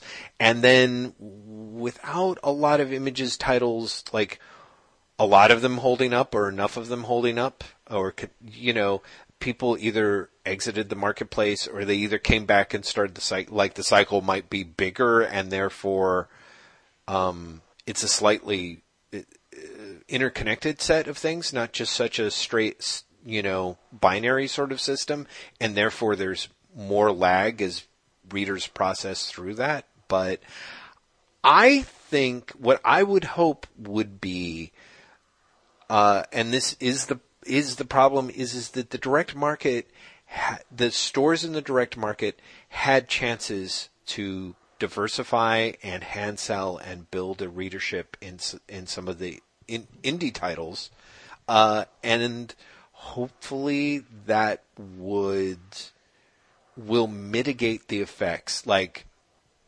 you know, a decade ago, I feel like Marvel shedding to readers to a certain point would mean that a certain number of stores that were barely scraping by, that were getting by only on Marvel, would more or less peter out, and that would be, you know, before the presence. Like, now there's more Image stuff, I guess. Or, I don't know, in the comments thread, there's a lot of people who are like, you know, comics and game stores where the games are basically moving to just games and phasing out the comics because it's too mercurial. It's not as easy for them to read the market, I guess.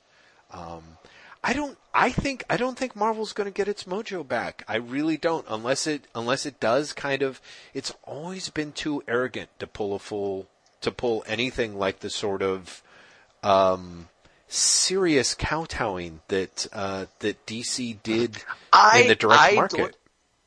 I don't think that's true. I think the X-Men relaunch is as much as anything a trial balloon. I think if the X-Men relaunch performs really well, we'll see that trick expanded across the line, and you'll essentially get Rebirth for the Marvel line. And everyone wants Rebirth for the Marvel line. But okay, this is my problem. What the fuck? Because I didn't follow these things. So there's a bunch of X-Men titles. I mean, that are all nostalgia based? Uh-huh. All specifically nostalgia of the 1990s. Right. and are, hey, it's going to be upbeat about being a superhero again. But why do you think that that's like Rebirth? I don't really see that as being like Rebirth. Oh, because Rebirth, to my mind, is explicitly nostalgic, and explicitly more optimistic than the line had been previously. I guess that makes sense. To me, the stuff that I think was interesting about Rebirth that helped in some ways were, like, DC literally apologized. Again, there's a metatextual apology happening in they also Rebirth. did like a literal apology. Yeah, they also did a roadshow apology. They also dropped their prices, which I do not think that Marvel has any interest in doing. Yeah, that's true. And I also made it returnable, which Marvel would never do. Right. They made them returnable, which allowed people to, so they did everything to indicate that they were acknowledging their mistakes and that they were going to move things in a different direction. They were adjusting their prices. They were adjusting returnability. They made it sound like they were adjusting things within their editorial departments so that things were no longer so slapdash and haphazard, and they were going to stick to plans and give their creative teams chances, which, to be fair, is one of the things that Marvel sort of, quote unquote, had going for it for a long time in the first place. You know what I mean? Is Marvel is like, for the most part, we give our creators a lot of latitude. They have to play into our marketing plans, but we're not yanking their chain. You know, there weren't any 13th hour rewrites that were coming out of, Didio style from stuff. It was just, unfortunately that the corporate overseer was in charge from the top down. And that's what I feel Marvel's doing. Marvel's X-Men and Resurrection thing, they've promised things before, like with the Heroic Age that came at the end of after Dark Reign or whatever, that was literally nothing. I don't know, Graham, maybe you're right and maybe everyone's excited, but I just don't think that anyone has, I don't think there's a lot of faith in Marvel. Excited. I don't know if people are excited for the X-Men line. Yeah. I think the proof will be in the response to the actual books. Mm-hmm. Because the trick was really, Relaunch had good comics. And as I was saying at the start of the podcast, I wouldn't say any of them are like classics. Mm-hmm. I think DCU actually had more high quality comics than Rebirth does. Mm-hmm. But Rebirth has enough quality comics. Well, like a better level of quality across the line. Well, there's better quality across the line, so it's easier to hand sell them. With returnability, you have more to order and then to resell. You know what I mean? You're not just ordering only what you can afford for the racks. Now, admittedly, some stores have to have enough money in the battle chest to be able to handle paying the money up front for the books and then being able to hold out for long enough and then get the return when you ship them. Like, it's not necessarily a perfect system, but also there was a discounted price. Like, there was just a number of indicators that I think were incredibly helpful there. And I'm not saying that everyone would flock to Marvel if they drop their prices. I think one of the things that Marvel has shown is that if people want a book, they will pay $4.99 for it. They'll pay more, Yeah. One of the things I wanted to say, like, before you get to your point, I am interrupting you because this might change where you're going, is don't forget that Marvel has been giving away a shit ton of free comics lately. Yeah. To retailers. Like, a metric shit ton. But they did that. They've done things that people before, don't want. too. Yeah, and that's it. That's what. Who wants extra copies of the third issue of Mosaic? Nobody. Right.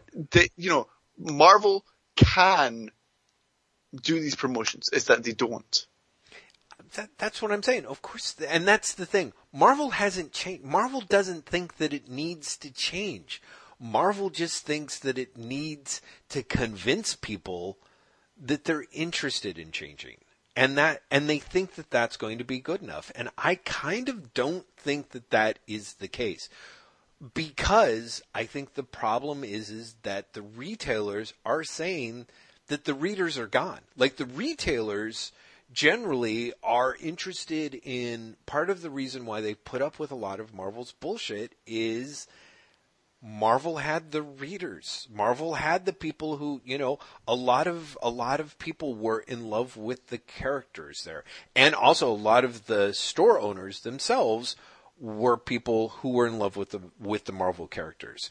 But I'm fascinated by the number of people that I hate. There's always one person in this thread who pops up and is like, oh, if only Marvel wasn't doing its artificial attempts to diversify. If only they were keeping the characters. Exactly. If only Marvel had sold out the SJWs. Exactly. Like, that shit drives me insane. But the weird part was, for whatever reason, this week when I read that comment, I did have a moment of Marvel has, like, up until the 90s, Marvel would create new characters, because you had people who were young enough or dumb enough, or it was never cut and dry enough, or there were incentives at various levels.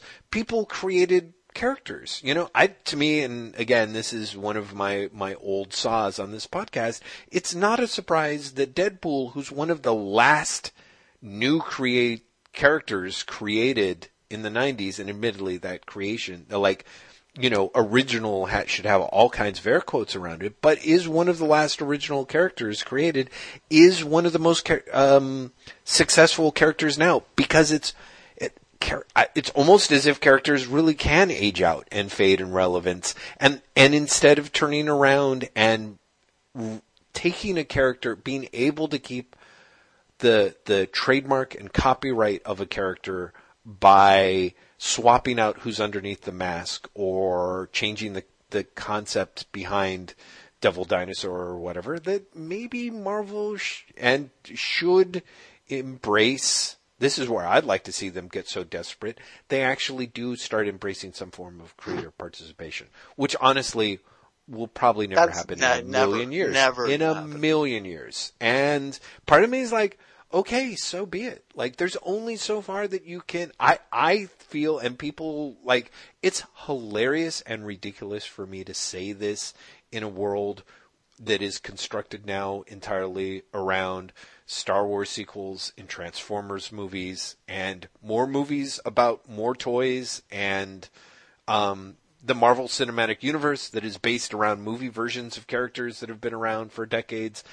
But I actually do feel like we're getting to the point where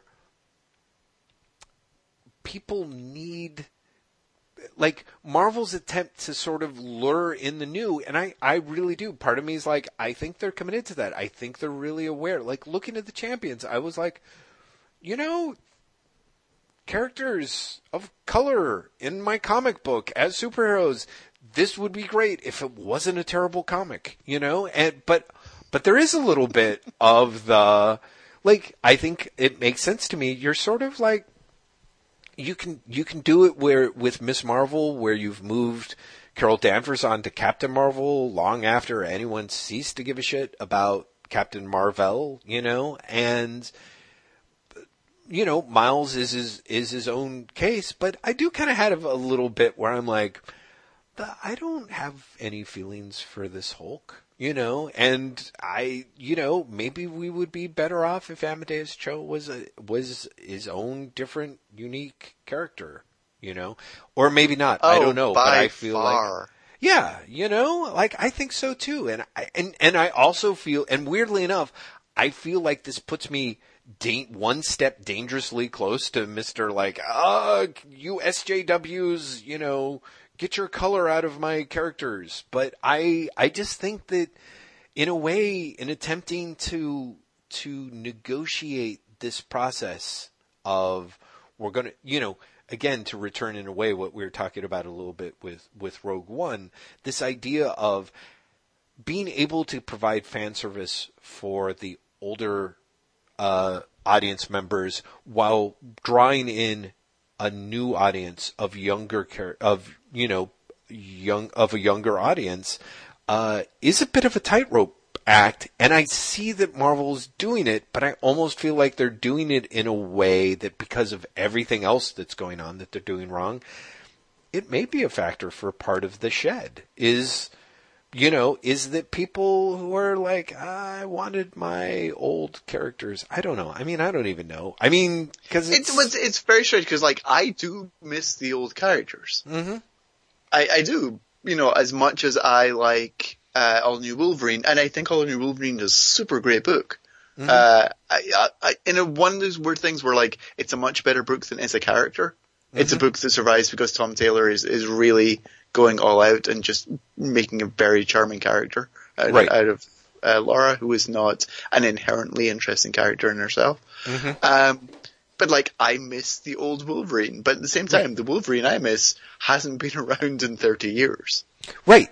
And I think that's the other thing that is kind of weird is I feel at a certain point the illusion of change, you do get tired of it. You do get tired of the illusion of it. You ultimately you're just like, I don't need my status quo to stay static. That's not the reason why a lot of us got into superhero comics in the first place. But that sort of acknowledgement, like, well, of course nothing's going to change, because nothing really is going to change because they're not characters. They're corporate IP.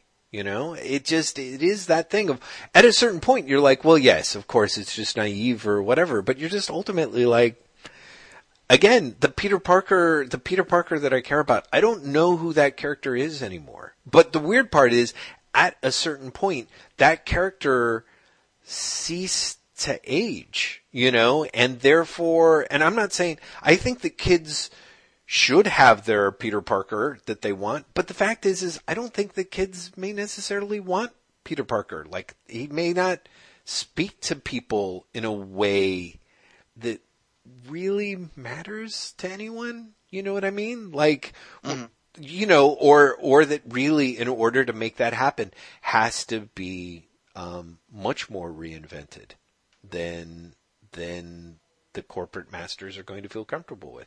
Meanwhile, the comic book that I can't even imagine the comic book that we would be reading if One More Day hadn't happened and Spider-Man had just been continued to sort of inch along in some, like, part of me's like, we might not have to imagine that because that might be coming along. Don't forget, like, DC undoing Superman's marriage. Yeah. Yeah. And Spider-Man has Renew Your Vows, which is the, like, alternate world Spider-Man who is just like the real Spider-Man before they undid his marriage. Right. Like, and that's a comic now. Yeah. Yeah. No. And that sort of stuff at some point may work for me. But I mean, again, that just sort of recaptures the olds. At the same time, I guess what I'm saying is for the people who are younger, I don't know. I mean, sometimes I do wonder if what people are seeing that it has the retailers up in the flurry is just people like me who are kind of aging out, and there weren't as many people as new readers that they were able to bring in and keep in as long, and so there's just kind of this contraction. The fact, I think it was just a throwaway line in Todd's story, but I think they talked about retailers dying and no one fucking opening a store after the retailer died. Like, those guys are not young, and Christ knows a lot of them don't really, take care of themselves. I was going to say, this is America. Like, clearly we don't value the health of people who are just scraping by. So, but yeah, some of them don't really take care of themselves, but then again, it's America. So, I don't know. I feel like we were doing a really good job of being very peppy and upbeat, and I wanted to bring this in, and I was kind of like, oh, but there's a silver lining. But I'll just leave it to you, Graham, to find it, because you're good about that sort of stuff. So, go. 2016, the year of hell, is almost over, Jeff. There's your silver lining right fucking there. You know, okay, yeah. Here's another silver lining. Sure. The comic industry is not going to collapse next year. No, it's I don't just think not. so. Yeah. The comics industry is never going to collapse in the way that people keep saying it's going to collapse. That's true. It will change. Yes. It will morph, but it's never going to collapse. And comic books as a medium is never going to go away. Yeah. Well, that is true. That is true. Yeah. And honestly, again, I mentioned a thing that I feel was a context. When you look at stuff like in San Francisco, oh boy, like rents are insane here and for businesses. And unless you have either you own your own space or you're in a space where you have a, an indifferent or sympathetic landlord in the right way. We were walking down Valencia Street earlier today, which was was kind of the strip. Like it was the strip that a lot of us old time San Franciscans pointed to be like, what the hell is happening to our city? Because it was a bunch of funky old junk, in shops behind glass, big bookstores, some of which were run by pinkos, crazy ass places of antiques and junk, little tucked away restaurants, and then suddenly it became places, video stores were a thing, and then now then it went through a period where it was places where you bought like super high-end hoodies and where you had crazy like super high-end chocolate, and super high-end restaurants and super high-end wine bars because the rents were insane and people were making money and therefore all the rents were going up.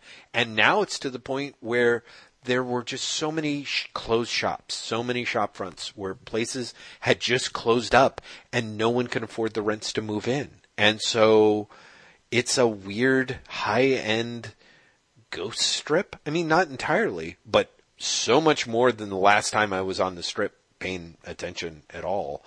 And I do think that I feel like there's a whole problem with work in America that, of course, has been talked about, and we don't really need to delve into it any length. But the fact I was going to say, this is you trying to find the silver lining?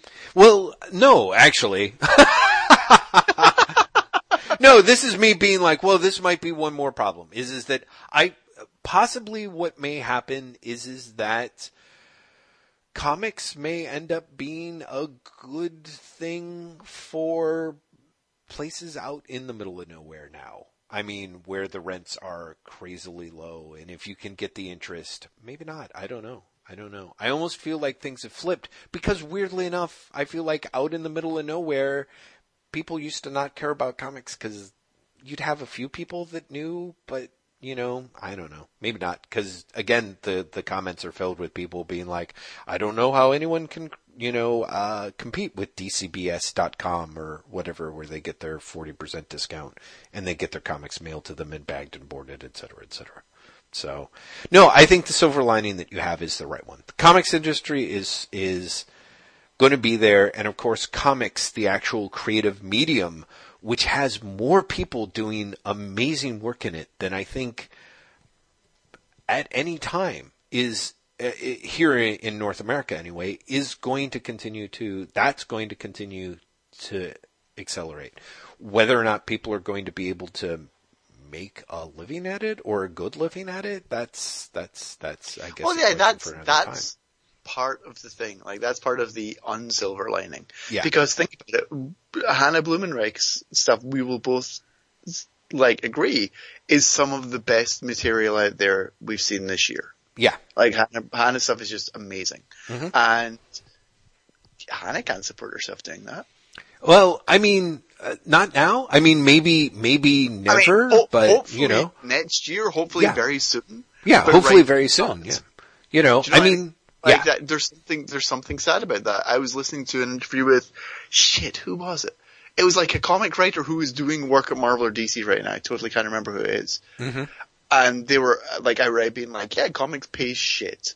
And so I always have to do something else. And this is someone who's working for Marvel or DC. Yeah. Yeah, no, I know, and that's it. The rates that they pay for a lot of people are garbage. But to me, I guess what I'm saying is that when I was like, yeah, hopefully, my hope is that we can get someone, is that Hannah is going to get to the point where her Patreon is paying her enough to live to create whatever the fuck that she wants. Sort of the same way that you have someone like Erica Moen who gets $1,600 per comic, or some of the other comic people that I like, who if they're, but I think that is also starting to get more and more difficult for people to break through on. So yeah, I think it is. There needs to be a massive change in almost everything. One of the things that I found, and this isn't comics, but is related to what we're talking about. One of the things I found really disheartening since the election is almost all of my news sources adding, please give us money. Yes. Thing at the end of articles. Mm-hmm. Mm-hmm. And it's like, and that's really recent that everyone's done. Yeah. And it's just like, there's no money anywhere, is there? Yeah, I mean, I think that is the big worry that we've both had for years, which is that content continues to be devalued more and more by in just about every industry. People are having a harder time figuring out how the fuck do I make a living at this, for whatever reason. Maybe it's because fiscal resources are spread out so thin for people. Maybe, for the people who are buying stuff, whether it's, the whole realm of like ad revenue, which was such a successful revenue model for so many people. I don't know. I'm not quite sure where and how all those problems are. Like, but every industry, I mean, again, this was my old saw. Like, comics has been terrific. The comics industry was well ahead of the rest of the world in exploiting its workforce. And it feels like the rest of the world is catching up with comics, and that's not... Yay! Right. Again, Jeff's silver lining. I'm not sure if Jeff knows what silver linings are anymore at this point.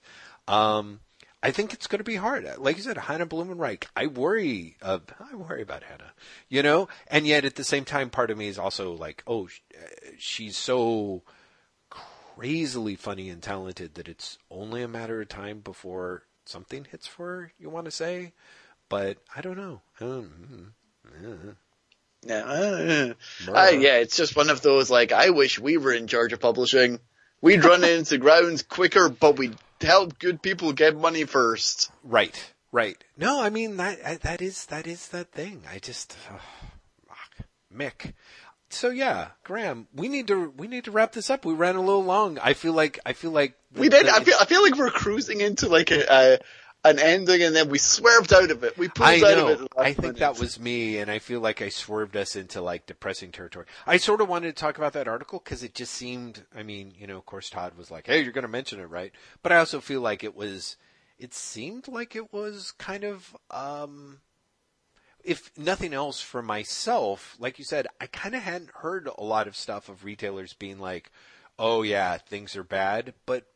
Like bad enough that there's going to be a bunch of stores going out of business. But on the other hand, I haven't been at the store drinking with Brian Hibbs and, catching up with him. And Brian's, is pretty good about separating his fortune, not lumping his fortunes in with the rest of the industry, but also being aware of what other retailers are saying and doing and what the world is like for them. As well as him. Mm-hmm. You know what I mean?